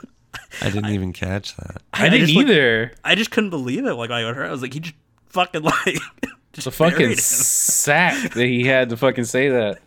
But yeah, so the tag team of Thunderstorm, Rosa and Tony Storm. I guess that was kind of a clever name, a little whatever, but they win with an assisted driver, and yeah, it was pretty good.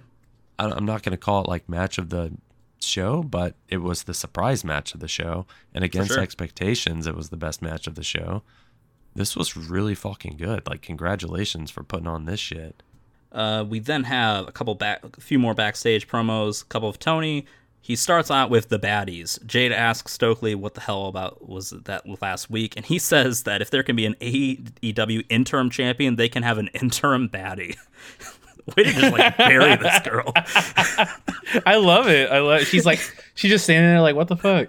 I still want to be a baddie. She comes out and she does about 4 different poses, 4 different Instagram poses, and doesn't say anything. I like it. Like Jade's just like burying her, and she has nothing to say about it.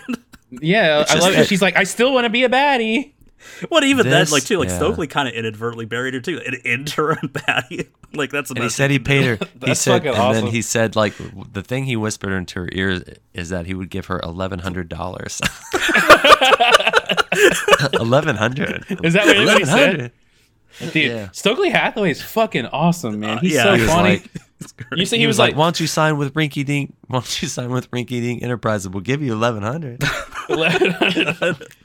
This Joey. That's now you know the price that you're missing out on for not winning this baddie search.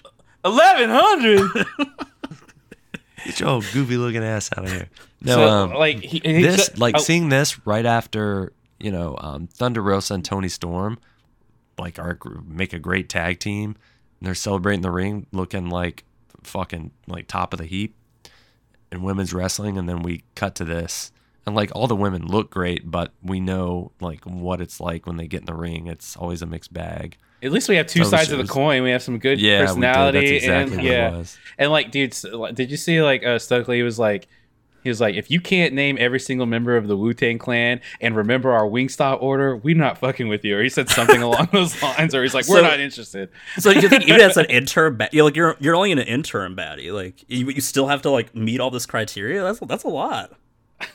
Remember our Wingstop order. That's so good. Yeah, you're right. We had both sides of the coin here, and like I defy Stokely to name every artist on the Wu-Tang Killer Bees album. Could you do it? Hell no, I couldn't. I remember they had those Jewish guys. I remember what those guys were. I'm trying to remember what those guys were called. Well, moving on, we had Tony Schiavone with Daniel Garcia, and he challenges Yuta for the ROH Pure title. I thought this was a pretty solid promo. He didn't have any of like the goofy sports entertainment stuff, but he's just really serious. Like, yeah, like we got to know each other in blood and guts. He bled. You saw me bleed, but he's gonna take this Pure title off of him. So that match will be on Death Before Dishonor. I'm looking forward to. I think both these guys are pretty good, and they're young guys that we'll have for a long time.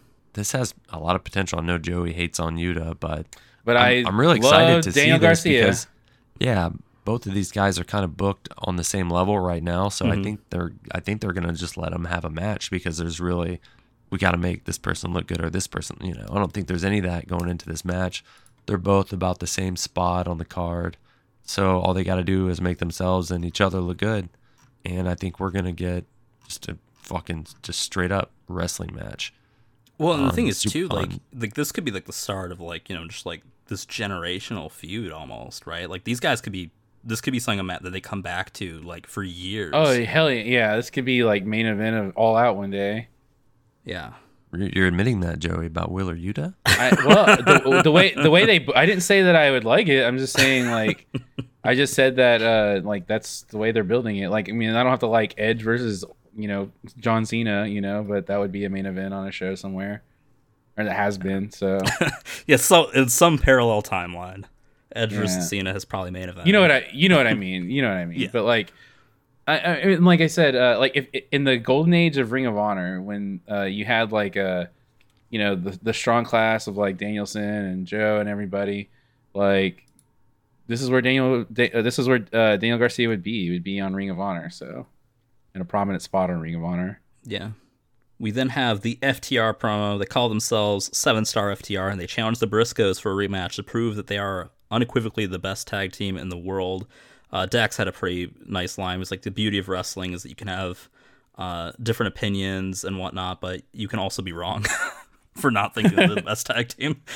They mentioned the Briscoe brothers on TV, and it's like almost like subversive. It feels like, because we've talked about it on the show before. I was just really glad to hear them get mentioned on TV, and for them to be putting over this match is huge. Yeah. And fuck, I mean, it just sucks that the Briscoes can't come on TV and fucking have a face-to-face to build this thing. Hey, there's a few weeks left.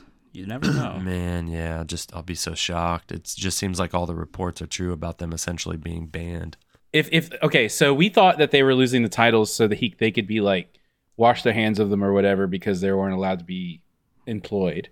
But the fact that they are coming back shows that either something's changed or it was bullshit in the first place. No, because the whole thing was Warner didn't want them on their TV. They didn't want them showing up. Is that all it is? And this pay-per-view that was is what not, the report was. Well, if they're working out is not on if TNT if they're working out an ROH TV deal, like wouldn't they run into the same problem? It depends who it's with.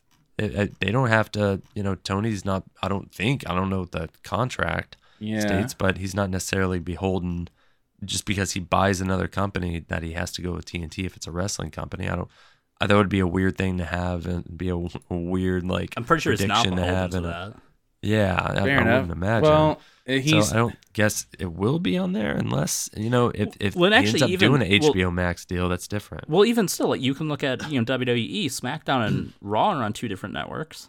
Yeah, precisely. Yeah, fair enough. There's no illusion that those are part of the same brand. Well, he clearly wants the Briscoes, and that's awesome. That's all I need to know. I'm sure he'll find a place for them at some point. I mean, I'm guessing it's just going to be Ring of Honor going forward. I'm hoping that Ring of Honor is going to need tag teams. Yeah, I'm hoping it's going to be a full-time venture, with TV and regular pay-per-views. We're still a couple weeks out, and like maybe we'll see. Show up on TV. Wow, dude, but head's gonna pop. Yeah, I mean, especially if they do it in the right venue. These next couple of Dynamites are gonna be big shows. It's Fyter Fest. Yeah. So, do you think the Briscoes need to take back the titles if they are going? Let's just say they're going forward full-time ROH. With the promotion. I don't necessarily know if they need to. Part of me is like kind of like, it's cool like having FTR versus the Bucks of like all the titles, but at the same time, like I think they're worried that like the AEW title is still supposed to be like the big one. Even now, it kind of feels like the ROH one's a bigger deal just because it's on FTR. Mm-hmm. And they're IWGP champions. Yeah, and AAA. how's that going to play out? So like, and AAA. So like, I mean, I could see them like this all leading to FTR getting the AEW tag team championships too, and they're gonna have everything, and that's the story that they're obviously trying to tell. This has been a long time coming, and yeah, I don't see Briscoes winning. I think they will. I think they will. Well, remember last time, the Bucks, attacked Briscoes after the match. I mean, I could see like them losing and then moving on to work with the Bucks or something. Like maybe the Bucks get involved, and like I could see the like Briscoes working with the Bucks again. Okay, that would be great. But yeah, it'll be after the Fyter Fest. Exactly. It'll be like it'll be like after ROH and this pay-per-view and everything. That takes us to the main event. Brody King versus Jon Moxley for the AEW Interim Championship. I thought this was a pretty great match. Brody has looked he looked really good last week, but he had a couple matches where there was some stuff that wasn't necessarily perfect, but I thought he looked really good in this match. Mox has been just kind of on a tear in general lately. What'd you guys think of this? I thought it was awesome. He's already gotten his like hangman's choke. He's already gotten that over. Oh yeah, like the one in the corner too was like really just, like that. There was people really bought that, and he did it to Darby. He's done it to Mox. He did it in that angle they shot over the weekend. Like he's already gotten that over as like a setup, like a big old setup for whatever he's gonna do, which is fucking awesome. So the problem when he did it to me is I couldn't, because he was choking me so hard, I couldn't get the safe word out. Okay. But like he's gotten it over, and they took a really big stride in making him a viable upper tier, upper mid card guy. Yeah, and maybe one day a main eventer. Yeah, like I don't think anyone like thought he was like had a realistic shot at winning this. Just like he's not someone that they've built that way. But like this like that's just like how awesome. Like in this week it like really hit me. Like this company is where like there's at least a dozen guys who you give them a couple weeks of like solid build, and they could be a credible like main eventer. Like not even just a main event. They could be your champion.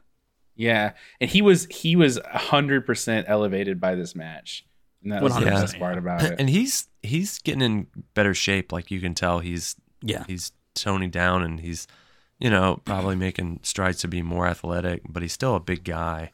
Right now, I mean, he's still second banana to Aleister Black and their faction. For now, for now, he doesn't do much talking. Did you see the angle from the weekend? No, but let's talk about the match, and then let's talk about the match, and then we'll talk about that. Yeah. Oh, and when you're asking what we thought about this, it was as good as I expected, but no more. Yeah. It met my expectations, but it wasn't like, holy shit, I gotta watch that back as soon as possible. There was this cool I can't remember what Brody did to take down Mox, but there was this camera angle where like you see like through like Mox's shoes, and like his feet are like twitching from like the impact still, and it's just like the camera's just like looking up at Brody through that angle. I thought that was a really like neat cool, way to like portray him as like this, just this behemoth. Yeah, Brody, I don't know if he's had his real signature match yet. I guess now this would be it, because it's for a championship and it was the main event of Dynamite. But I don't know that he's really had his signature match just yet. Like he's still getting there, and he was kind of a late starter in wrestling. Like he's not one of those guys that's been training since he was 16. I don't think. I think he decided later in life to do it. So he's still getting experience. That's a thing to remember. Even though it's crazy to think that, because the Ring of Honor stuff and New Japan stuff and now AEW stuff, but he's still getting better. He's still learning. Yeah. He's still adding that experience. A real signature match is probably in the near future for him. For sure. I thought this might be it. I don't think this was quite it, but it was still really good. So after the match, the match was good. They did some stuff off camera, and I don't know if they didn't have time for this. This was on Fight TV. Okay, so this was on Fight, but it was after it went off the air on cable, and I don't know if it was meant to be on the air, or if they've been wanting to do this whole guerrilla marketing thing for this match or this whole time. He leaves the match. Darby comes out, and or Malachi comes out to say, hey, good try, and then Darby comes out and says, hey, you earned this. That was awesome. You belong here, and tried to shake his hand. and It's a Brody. weird thing to do. Well, they know each other. Like there's like a match out there where they had like it was like there's no ring, and they have like a match in like I don't know if it's like a bar or what, but it's crazy. It's a pretty fucking cool match too. But they know each other pretty well. They're both straight edge dudes. They're buds, and They both like Code Orange. probably. And Well, you don't remember that video you don't remember that fucking video of that shitty Code Orange show where both fucking there. Brody like picks Darby up and like throws him into the crowd. oh, is that what it is? I don't know, but they're Yeah. they're buds, and they're obviously they're gonna work together. And so he fucking tries to shake his hand, and Brody doesn't shake his hand. He just walks to the back. So then over the weekend, people have these cell phone videos, and Darby's Well, doing. it looked like he kind of hesitated for a second, but like Malachi is there, like kind of looking. Yeah, at he him. did. Yeah, he did hesitate. So like Darby's doing a signing at like a skate shop or something, like a Zoomies or some shit. A Zoomies. I fucking hope it wasn't Zoomies. I don't know what it was. I was saying that as like a joke. I don't know what the fuck it was, but it was a fucking PacSun. I'm just kidding. It's some shop, and Brody King shows up, and people have cell phone video of this, and just starts beating Darby's Journeys. ass. It's like a Journeys. And he starts beating Darby's ass, and then gives him a powerbomb through his merch table. And shit. yeah, it's Imagine fucking being there for awesome. that. It's really fucking awesome, and I just think it's so funny to look at, and everybody's like, "Oh!" and like fucking booing for booing Brody and going boo. Yeah, It's so weird that that's the fucking reaction you're having in like a public place, and like Yeah. Oh shit! these guys I just are came in to fighting. get some fucking grind kings, dude, and fucking this big guy came in and tossed this dude through a fucking table. So I just think it's hilarious. Nobody's calling the police or anything like that. They're just like they know exactly what the fucking deal is, and it's a work, and it's just a really funny visual, but it's cool. And he gives Darby Rescue 911, rescue 911. I came in to buy some Swiss bearings, and this big monster guy came in and threw the skater through the table. Rescue 911.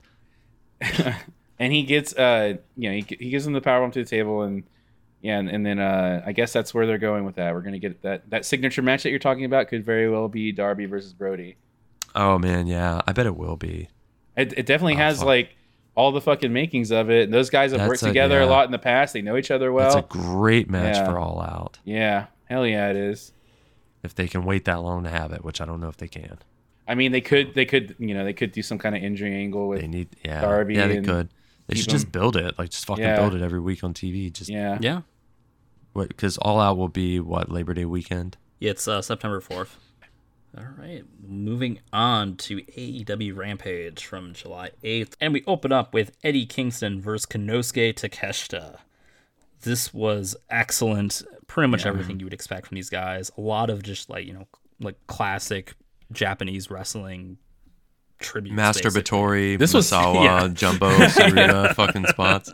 This was this was match of the week for sure. Yeah, I think so too. But man, there was a lot of shit between just straight up cribbed from those Saruta and Misawa matches, like spots right out of like if we're gonna criticize people for doing that with Bret Hart, you pretty much have to do it here too. With that said, I loved it, and if this would have had any kind of build, let's say like there was a history with Eddie standing in AEW and Takeshita was like the up and comer, like this would have been. Just the way this played out would have been just incredible, and probably would have needed 10 more minutes and needed to main event on pay-per-view. Yeah. As it stands, like neither one of the guys are really like Takeshita's not the guy who's like, dude, he's about to win the AEW title. It's just a matter of time. And Eddie's not a guy who's been like the ace of the company.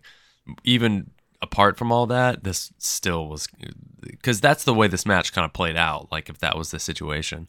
Yeah, but when they're even both with like that they're said- both students of like very much the same type of wrestling. And in that regard, it worked. Yeah. I But I agree, it was still Takeshita's match. style. It was still match of the week, and it was fucking awesome, and I loved it. And Takeshita is fucking. Oh my god, he's my current favorite wrestler. Like I decided. Okay. I decided that this week. Fair enough.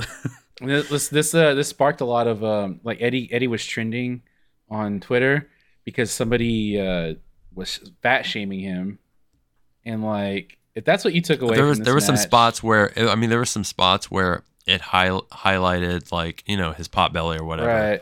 kind of Yeah. like hanging down, and just it is what it is. Like, what did you think? Like, Yeah. we've already been through this with him. Exactly. Well, Yeah. he was trending on Part of his Twitter. character. He was trending on Twitter, and like it's and like people came to his aid big time, and that's why he was That's- trending. yeah. People fucking Good. backed Eddie, and if anything, this person that talked shit about him, this just helped him so much because people fucking feel for Eddie. They love Eddie, and if this is what you if you're the kind of person that took that from this match, then you don't fucking like wrestling. Who are Yeah. you? Yeah. Like, do you actually like wrestling or not? Because this shit doesn't matter. Like, what, you don't like Dusty Rhodes too? Like, come Dustin on. Rhodes, Adrian Adonis. Mm-hmm. I mean, there's a lot of guys. Mark Henry? Yeah, Mark Henry had more of like a power belly from like powerlifting. That's True. kind of Yeah, not that's a little what different. that's kind of not what Dusty and Eddie have going on. But Big still, Big thick it's guys. just after a match like this, the fact that some dickhead went. The reason he was trending is Yeah. because some dickhead said that. That's too bad. It shows Yeah. how fucking stupid Yeah. we are as a culture Mhm. to not appreciate great shit and get hung up on little things. And I guess in some regards, we're all guilty of that. Not this specific kind of misthinking or whatever, but we're all guilty of getting hung up on little things that don't matter sometimes. But it's too bad when you have a match like this. And I mean, it would have been great if it was like, I thought you were going to say Eddie was trending because this match was so fucking good. No, I mean, and the match Of course was so not. good. It's America. No. Yeah, but I'm saying it was. But of course, that's not why he's Yeah. trending, because it's America. Yeah. Yeah, the finish to this was also great. Like, just like the exchanging like two of their finishers each, and then Eddie just like falling over on him. Yeah. And the commentary was just like, if he didn't fall, if he wasn't lucky, this probably would have been a double count out victory. I'd have been okay with that. Yeah. I was watching this. This was Amber, and Takesha's probably like her second favorite wrestler behind Danhausen. And Oh God. Very, and she- very she- different. yeah, it's funny because she just really likes. It's like everybody likes Takeshita, and like, but every time he's on, and he's losing, he's not somebody that they have been building or anything like that, but they do use him, and she's always like, they always do him dirty, and I enjoy hearing Yeah. her reaction because she's a brand new wrestling fan, and I don't say anything. I love hearing her reaction to it and everything, and then like, when Eddie fell over onto Takesha, he lost. She was still happy, and she goes, "Oh my God, he got tired, and that's how he pinned him." And I was like, "Yeah." And she goes, that means Takesha hung with him. And I was like, "Yeah." Like her fucking like instincts and reaction was like exactly what you like. That's She's what you're the new looking barometer for whether or not Yeah. shit they're doing works. Exactly, so. and like I fucking love that, and I was like, "Yeah, that's exactly what Wait it a was." minute, no, because Danhausen's her favorite wrestler. That's the brand, that's the barometer. Like that's what people like. Maybe jaded wrestling fans don't like Danhausen, but he's probably their top merch seller right now. So, Yeah. and people like him. Well, People liked him before he was outselling AEW shirts before he was even signed. Yeah, so that's true. If that tells you anything. Well, I think crazy. I think she'll be a little disappointed next week. Well, she'll be happy to see Takeshita next week, but he is up against Jon Moxley for a title eliminator match. I showed her that, and she was pumped. Okay. So, What does that mean? Does it essentially If mean he like, wins, if- he gets a title shot. Yeah, and she was excited to see him get an opportunity. Like just Fair enough. just happy for him to get an opportunity. put him over? Right, let's give him that world title match. Oh my, he'd be a just fine champ. He'd be a great challenger for Mox at All Out. Like if he wins this match and they start building a match at All Yeah, Out, I mean, we don't that'd get be like a fine. unification match at All Out. Yeah, It would be fun. We're not It'd be gonna get a fun. It would just- unification It would be a match there. weird turn of events because he hasn't. CM gotten Punk's not any gonna be big back singles then. wins. Will he? Who knows? We don't know, but it would be a weird turn of events because Takeshita hasn't been getting any big singles wins. I mean, they could still do it, and they should do I mean, it. if and they he should ends up- also put the belt on him, and, he's and pretty he much should also only- hold it for I 5 mean, years. if he ends up he has lost a lot, but if he ends up getting a win over the champ, then he's undeniable, and you can't. And that's the biggest singles win you can have. So Yeah. I mean, yes, he's been kind of hidden from our view because we don't watch DDT. yeah, And I'm saying this as someone who doesn't watch DDT, but is he too big for DDT to go back to DDT now? oh, Yes. I know. rarely hear anybody talking about I mean, that he's promotion. saying- I anymore. never do either. Like He's the- saying he loves wrestling in America. Like I never heard people really talking about it before, even when like Kota Ibushi was there. Yeah, or Kenny. Yeah. And that doesn't mean their like, stuff isn't good. Like their stuff is probably good, but like Japanese promotions are so hard to follow. And like everyone's asking me like, should we start watching Stardom? And I was like, I'm down to watch Stardom with you, but like it's just we just need to know what shows are good because some of that stuff is like shit tier, and some of it's amazing, and some of it's shit tier. And like the Japanese shows, they don't necessarily really. I mean, don't extrapolate too much of this, but like they don't really like book around like storylines as much. Like there are stories still, but like they're so long form that they don't have weekly television shows. Yeah. They do like tours. They do what are called tours, but they still have the same like monthly big show, like large show, monthly large shows. Sorry. Yeah, and I mean, like I might just go back for Stardom, and like I know like which matches were considered good. Like I might just go back and like just these are the matches that Meltzer rated 5 stars or above. I'll watch them. Like, or but if you want to keep up with it, I think like their big shows are going to be like Osaka probably, and maybe Korakuen Hall or something like that. Like that's where their big shows are going to be, like in the bigger like towns and stuff like that. So like maybe those are the shows like, oh, they're going to Osaka here, let's watch that show. And I think the thing about Stardom is that we want to watch Stardom's best matches, right? Yeah, I don't want to watch that clown chick, but but the stuff you're calling shit tier, it's appealing to a completely different type of audience and a different type of culture. I know there's a lot of Americans that are into that culture or whatever, and I think there's a derogatory term for them, right? I think you're referring to weeb. Yes. So no, but that's not, dude. Yeah, it's not really weeb because it's not really anything. Like who likes the clown girl? Who likes the clown girl? But I'm just saying it's very much part of that same culture. I guess that anime Kotaku's springs. the other. It's still very much a part of that culture that a lot of that anime type shit springs forth. The stuff that we're calling shit here, that's like really heavy character work, and the wrestling is almost secondary. Sure. Is it even character work? Do you call it work, or do you call it something else? I mean, it's like whatever. It's a presentation. I call it a character bowel movement. It's some type of expression of their popular culture. It's basically I would describe it like the clown at least is like kind of like a bad version of Danhausen. Like, I don't think that's like the character she has, but like it's like a similar thing where it's like you're not watching this person because like they're a great in-ring worker. You're watching them for some goofy stuff that they do, and like that goofy stuff clearly doesn't sit well with Joey. I've only seen her like once. It didn't really hit with me either. I think that's a great example, the Danhausen thing, because the guy he's not a good wrestler, and he's the #1 shirt seller. So they keep putting him on TV because he makes money, because it's some part of reflective of some part of our culture that appeals to people. And I think that's the same thing you're seeing over there. And I think that's a big part of Stardom. We don't necessarily know that is that appeal, because I don't necessarily know how big Stardom is over there, period, to be honest. Like they're not true, but just in the fact that they're solvent enough to keep running shows. Man, that's a low bar to pass. No, true it is, but I mean, and they're also in the conversation. Sure. We're talking about it. So I mean, it's making an They're impact. more in the conversation than DDT, to get back to like the original point. Honestly, yeah. I agree. Because like DDT, I mean, I think the only time that I see it like pop up, like where people talk about it, is like there's like some stuff like Maki Ito does over there. And I just wish I never heard anything about Takeshita until like seeing him here, and it was like, and like they made like, I know with like the Lethal match, like Jay Lethal made a big deal like about like, yeah, I respect this Takeshita guy and whatnot. He like seemed like familiar with him, and then like it's like, yeah, like this guy's just a fucking great worker. I just wish this stuff wasn't so hard to fucking follow. And then you go onto like their like the websites, like even New Japan World's like website is just fucking atrocious. It's not that bad. It's pretty bad.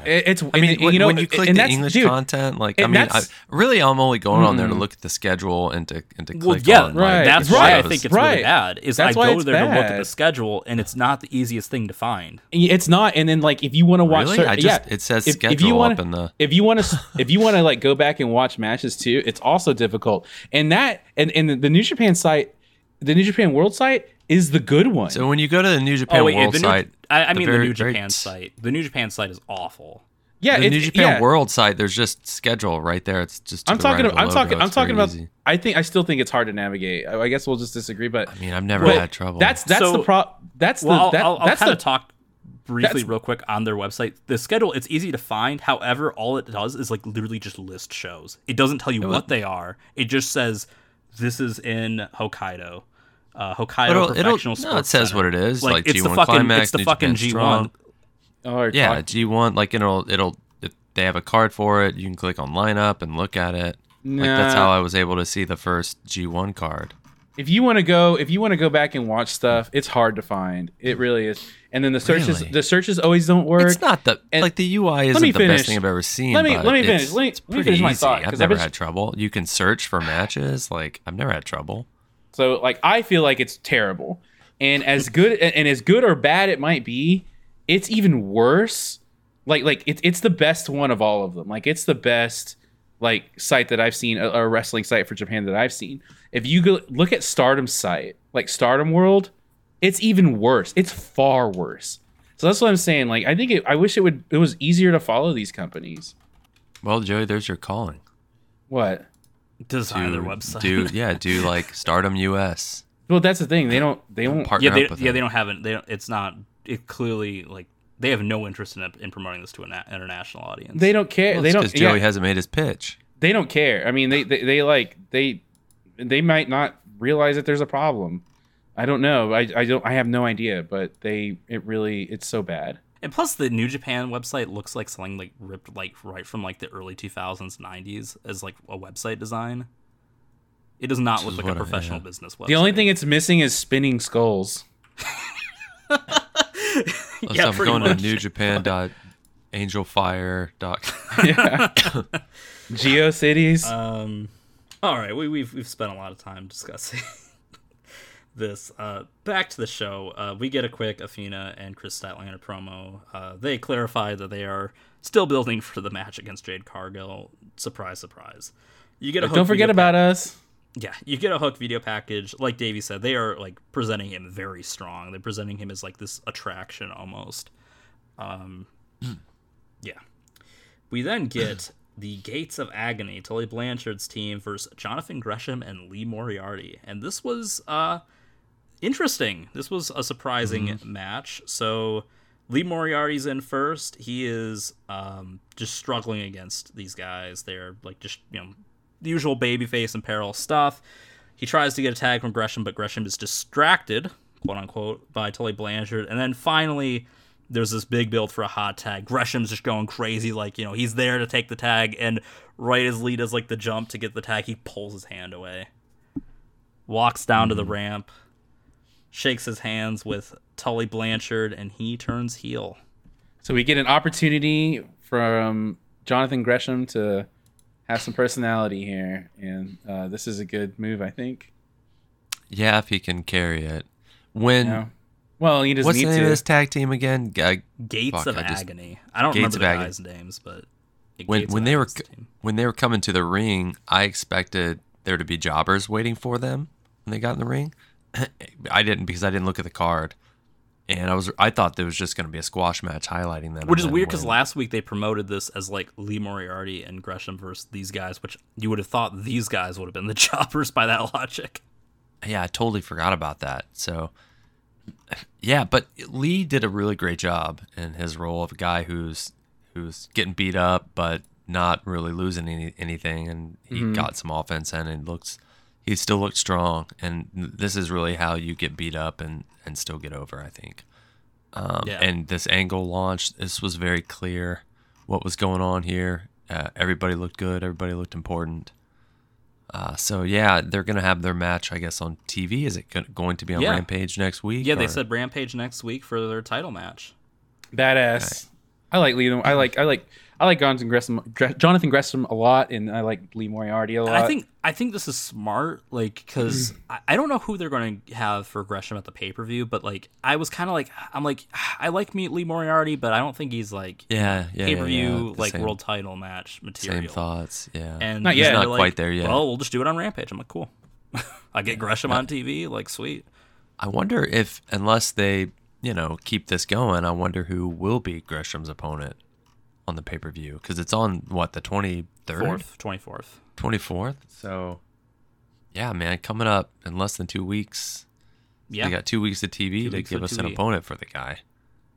And I don't know, unless they're going to carry Lee on. But like you said, I don't know if he's quite in that spot. I mean, they've got a ton of guys they could maybe. I don't know.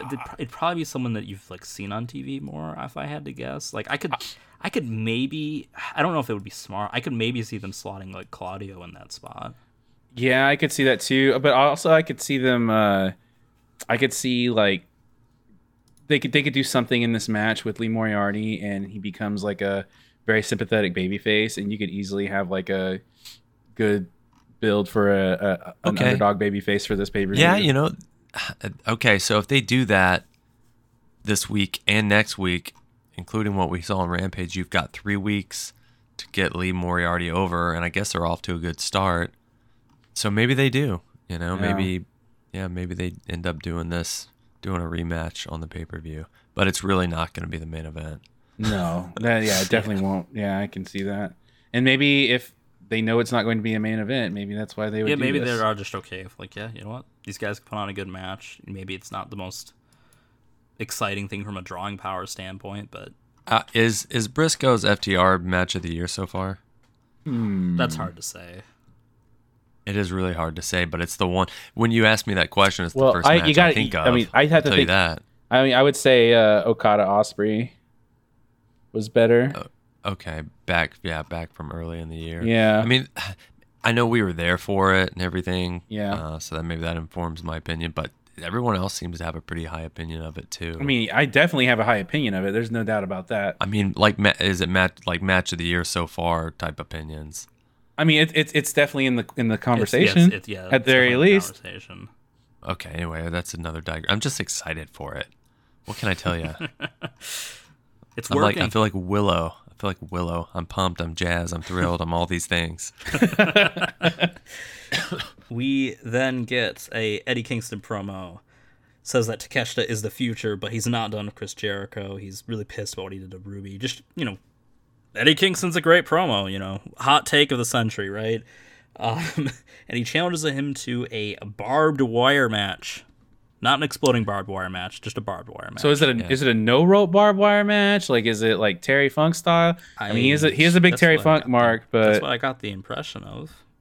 I started to get that impression, and then I remembered it's AEW, so I could see it just being like there's like some barbed wire boards in the corner and shit like that, barbed wire bats and shit around the ring, plunder. I mean, outside of the explosives, they went all out for that exploding barbed wire death match. The match was good. It just should have just been a no rope barbed wire match. Wasn't it? Fuck the. I mean, it was. it But was. I'm saying, Oh, but you it was mean- like you mean exploding get rid of minus the the- explosions. like explosion. Yeah. yeah. I Because mean, you just. I wouldn't mind him doing an explosion match and doing it right this time. Yeah, I wouldn't either. Didn't they say like he's like, oh, I learned my lesson and I won't fucking do that again or whatever? He said he wouldn't get those. Like, he would make sure the explosives actually fucking worked. But Yeah. Will we'll there be see. ragdoll physics in the exploding barbed wire match? they have to have that in the game, right? I guess. Yeah, I guess so. Just do it I properly. want to see. Yeah, I want to see Chris Jericho fucking get like blown off the ground with the exploding barbed wire. But yeah, he said he's gonna make Chris bleed for all of his sins. Every person that was at the Capitol on January 6th. Including his Ruby. He says, for my Ruby. For my Ruby. Yeah, he really. They put over like they're fucking. Like, yeah, I was like, aren't you married? Like, it was weird. My Ruby. Yeah. Yeah. As we talked about at the top of the show, I care about everybody. hey, just because you're married doesn't stop you. All right, moving on. We have He also told Takeshita to say hi to Jun Akiyama for him. Yeah. And he stuck his tongue out. He wants that match. they even talked about that in the media scrum, I think. They really? Like I think it was Mox was there with Tony. He said Yeah. Eddie really wants to wrestle him, and then Tony's Tony's like, I like, think that I can can make that happen. one. Yeah, like we can. He's like, I think I can work that one out. Akiyama is. Last time we saw him, he was in Homeboy's face, right? In that interpromotional match. Yeah, So he still looks badass. yeah, he's still awesome. all right, moving on. We had Serena Deeb and Mercedes Martinez versus a couple of jobbers, Kayla Sparks and Christina Marie. This is basically what you'd expect. Deeb wins with the Serenity Lock. Then Mercedes argues with her. Deeb attacks her and taps Mercedes out with the Serenity Lock immediately. Like, that was like, no resistance to that tap out. Obviously, it wasn't a match. She started tapping? Yeah, like immediately. Oh, shit. And then this is the pay-per-view match for these two at Death Before Dishonor. Yeah, that's a good opponent for her for this show, since she's the ROH Women's Champion, and hopefully we'll get a Lacey return to challenge the winner. Lacey. I heard Allison Danger is free. You know what? We didn't talk about it at the top of the show, but that was something I did want to talk about. It's the Allison Danger stuff, and I mean, yeah, they I haven't didn't give her much money what and happened? fired her. So, man, God, it sucks that we have to talk. I now. do remember that. Yeah, I mean, it's a story, but it just sounds like all the other stories where they promise people the world, they pay them jack shit, and then they like move down to Florida, and then they get fired. They weren't paying him. They weren't paying her jack shit. It's the fact that like they hired her. Also, like the fucking budget cuts. Oh, wait, remember they fucking fired all those people? If they're paying her substantial, she wouldn't be in as big a bind. Remember when they fired all these people during now COVID? We know why there was all those budget cuts, right? Yeah, they fired all these people during COVID for budget cuts, and then like meanwhile, $12 million was given out, for hush money. Insane. But no, this is over the course of years before COVID. This is entirely beside the point. But could you imagine paying $12 million for like the bare minimum sex? Like right, like $7.5 million for a blowjob. Completely beside the point. You can take a Tinder date out for dinner and probably get the same exact sex. I mean, he's Vince McMahon. Probably could have jumped on Tinder and gotten straight enough, up. like, you know what I mean. He's like, are you looking for a relationship or just sex? Just sex.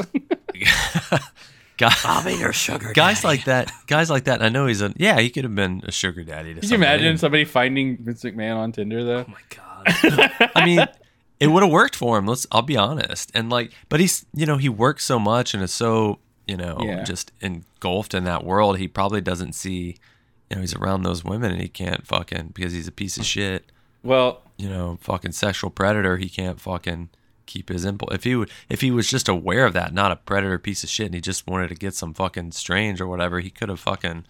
I guarantee he could have fucking bought a prostitute. Yeah, not even a prostitute. Yeah, he could just go. He's famous, dude. Yeah. And unfortunately, dude, like famous people, and I'm not calling out women for being groupies, because men are like this too.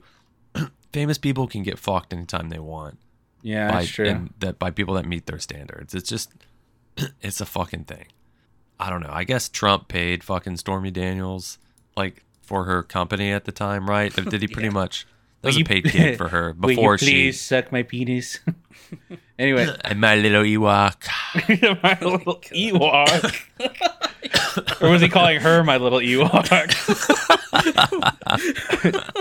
I'm just really on a Star Wars kick right now. I've been rewatching all of the films. Okay, so anyway, so back to the point. So they told Allison Danger that she was going to become a trainer or whatever. They had her move to the performance center. They had her move all the way to fucking. Well, I mean, her job was in Florida, so she moved there. Yeah, she moved there. Yeah, but she moved there like to get settled in. She got like a fucking lease on her apartment, got ready to start, and they literally fired her before she could even start.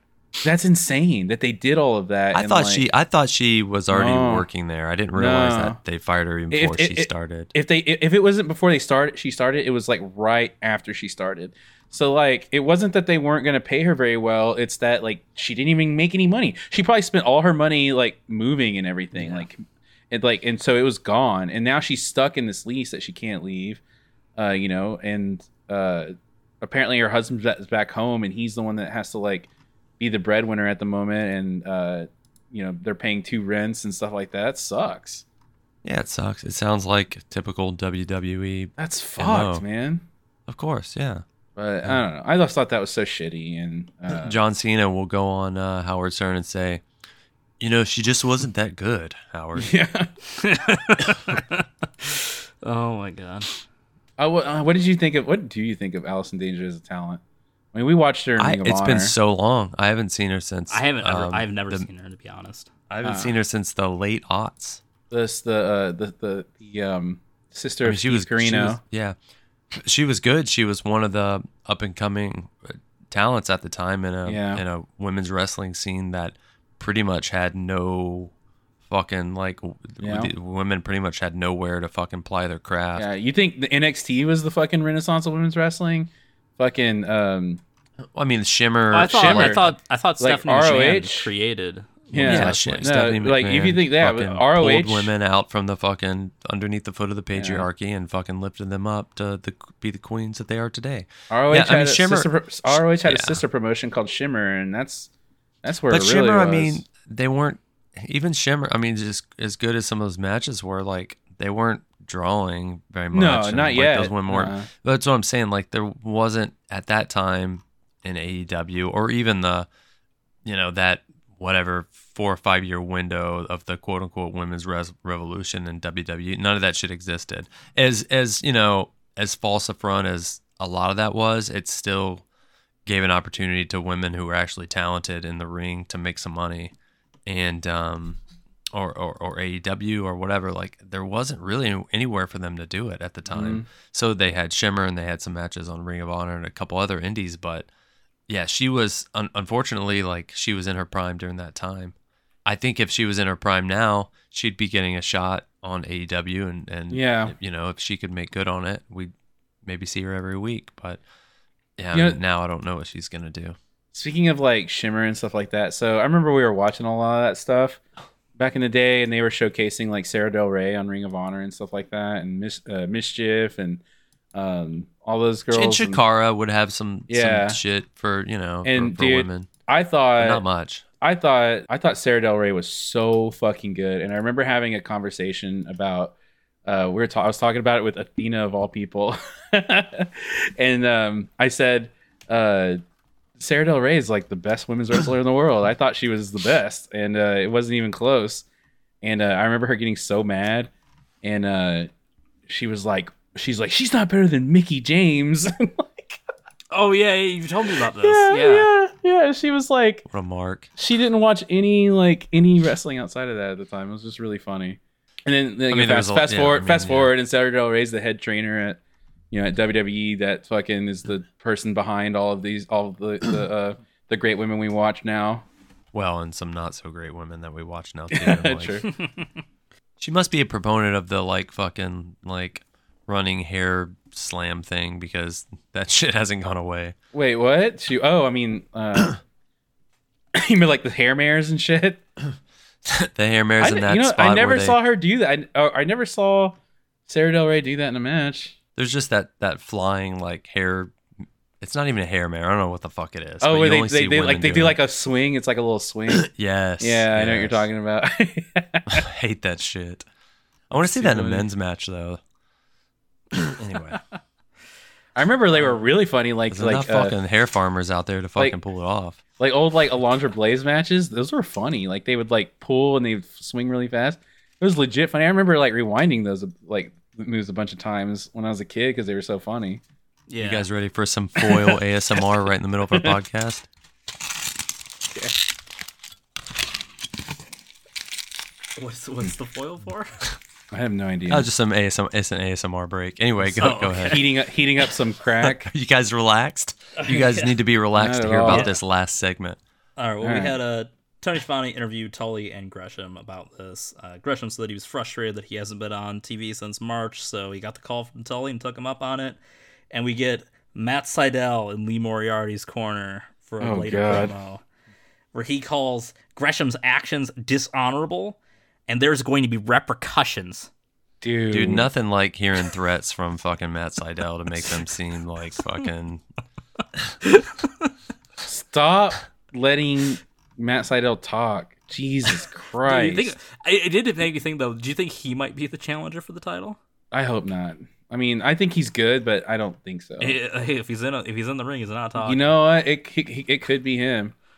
He is. I'd be fine with that. I Yeah, mean, fuck, yeah, it might be he's okay. a Ring of Honor. He was. Fucking He's a Ring of Honor fucking guy, and he's really good. So when he was last in Ring of Honor, he was being built as like a guy that he was being built. He was. I loved his matches. Yeah, in the he was heel. 2000s. Yeah, he was heel. He did that little cannon. I love that cannonball leg drop he would do. Yeah, and he wasn't. He wasn't a good promo back then either. But no, they also didn't give him too much time on the mic by design, and so you just got the matches. And he did some good. I remember he did some good shit talking in the ring though. Like I remember, I think he was wrestling the Briscoe or one of the Briscoes, and he was like, they did like a leg drop, and he goes, "Hey, that was a nice leg drop. Wasn't a cannonball though." And he did a cannonball. It was awesome. Oh shit! Wasn't a cannonball though. Wasn't a cannonball though. That's a nice leg drop, guys. But no, he was. He had to go back. I mean, he makes all that money as the lead singer for Saves the Day. Okay. Oh no.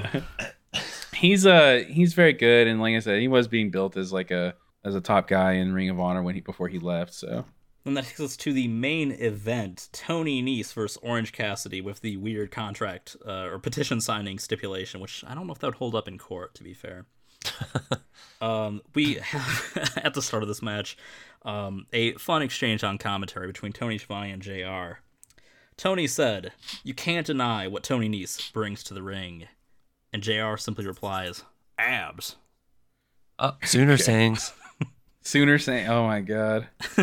But hey, you know what? Like JR's commentary for this match actually wasn't that bad. I kept waiting for him to say something funny this week, and he kind of let me down. Well, is it because the funniest thing he might have said was that he felt that Tony Nese was more valuable to the company than Orange Cassidy. Oh wow! But that wasn't like so much like, oh man, like crazy JR. That's just like a weird thing to say. Yeah. But he really, he was like super into Tony Nese in this match. Tony Nese was so. This is Tony Nese's best match in AEW so far. Yeah, he's unbelievable. He's awesome. I can't believe that he's so underrated. Jesus. You don't hear anybody talking about him, even though he's me talking about it. That's true. We talk about him. I'm not talk when I talk about the consensus. I'm not talking about us. Yeah, but like we're cool. We're cool. Yeah, didn't we like when they were building it catch for up. Sammy? We were like, oh, like hopefully he takes the title off of him. Like 2 weeks into this reign. Yeah. Like, remember, anyways, like for like weeks, he was just like watching. He was like watching Hook or watching people and jacking off or whatever the fuck he's doing. He's fucking fantastic. Jesus Christ. This was his best match so far in AEW for sure. This was really good. Yeah, I don't know what else to say about it. It was a really good match. Yeah. Apparently, someone posted this on Reddit that apparently this was longer than all of the wrestling on SmackDown that same night. Oh my god. Dude, WWE's fucking embarrassing. Get that shit out of here already. God. If WWE like just cease to exist because of all this Vince McMahon shit, it'll never happen. What do you think? The closest that could happen changes? is if they go for sale and Tony Khan buys them. Okay, but let's just without even talking about if it's even possible or not. If WWE ceased to exist today, do those fans stay wrestling fans and they check out AEW because it's the only game in town? The way people went to WWE because it was the only game in town, or do they just disappear? How does AEW change? If they do, I think it's a mix because I know even when WWE became the only game in town, there was a lot of of ratings really shoot up. They did shoot up in the short term briefly, but they lost a lot of people. Does AEW's fan base, do we stop getting those really awesome crowd reactions, and now we start getting "you suck, you suck, you suck" chants and shit like that? What? Yeah. Does the whole fucking fandom of AEW change? I don't know. In the way it is, I feel like the crowd reactions with WWE comes from just kind of this open hostility and hate watching to some extent. Granted, I feel like their crowds. No, we're talking about the people as much about that, but we're talking those snarky people. They're not. Does that come across like someone who's actively enjoying the product? I mean, we're talking about people that bow for Vince McMahon. So yes. I mean, it's such a hypothetical. I mean, one website, one financial analysis website that looks at stock stock portfolios and shit and is looking at the WWE stock. They've got like the value of the stock, but they value the company at over $4.5 billion. Right. So I mean, yeah, You could afford Tony a lot Khan of ain't NDAs buying with that. I don't know what Big Daddy Khan is worth, but I don't think he's buying a $4.5 billion company. You know what I mean? Hey, Shawn Michaels, that'll buy you a lot of mouthwash. So we may as well talk about like if the main event for WrestleMania, what if they flooded the Silver Dome and, with 5 feet of water and had a hippo versus shark for the main event? Hippo versus shark. God. How is that not on Shark Week? What the hell? Great white versus hippo. Oh yeah, main aren't they event. doing like a Shark Week match? Oh, Yeah. the barbed wire match between Kingston and Jericho. The JAS is suspended in a shark cage. Yeah, it's supposed to be like a cross promotion with Shark Week. Is Shark Week? Oh, because it's Discovery. I thought it was. Yeah. I thought it That's was part of the because same- I know yeah, Jericho that's- was in. There was when he was doing that stuff with Kevin Owens in WWE, but he was suspended in a shark cage for that. I don't know if that was like a reference to that or not, but yeah, I mean maybe it is like just all Shark Week promotion. Yeah, it's straight up. I remember reading about it. It was like AEW is going to be heavily involved with the cross promotion with Shark Week. I read about it and I was like, what? How? And then Yeah, there because was like that Discovery or that Warner Brothers Discovery is now that they merged or whatever, and now they're the owner. Obviously, they're the parent company of TNT. Well, and they always yeah. did a lot of these like media cross promotion stuff. Like I know like some of it like bled into like the AEW program, but you would even like see like commercials on TNT. Like I know around Christmas time because like TNT does like the big all day Christmas story stuff. Yeah, They had like stuff where they had like AEW wrestlers doing skits where they were like reenacting like the scenes bunny and stuff and the like bunny that. suit and stuff. Yeah, yeah, I think it was like MJF in the bunny suit or something like that. it's funny. I didn't see that. That's too bad. Well, fuck, man. So that's the week. I mean, you Yeah. can't fucking say we didn't cover it. Yeah, that was a pretty solid episode. We are going to be the G1 is this weekend, and we're going to be doing a the Pick'ems contest that we've been talking about, and that's going to be in our Discord, and you guys can participate. Obviously, the Discord has not launched yet, but by the time we put up the Pick'ems, it will be.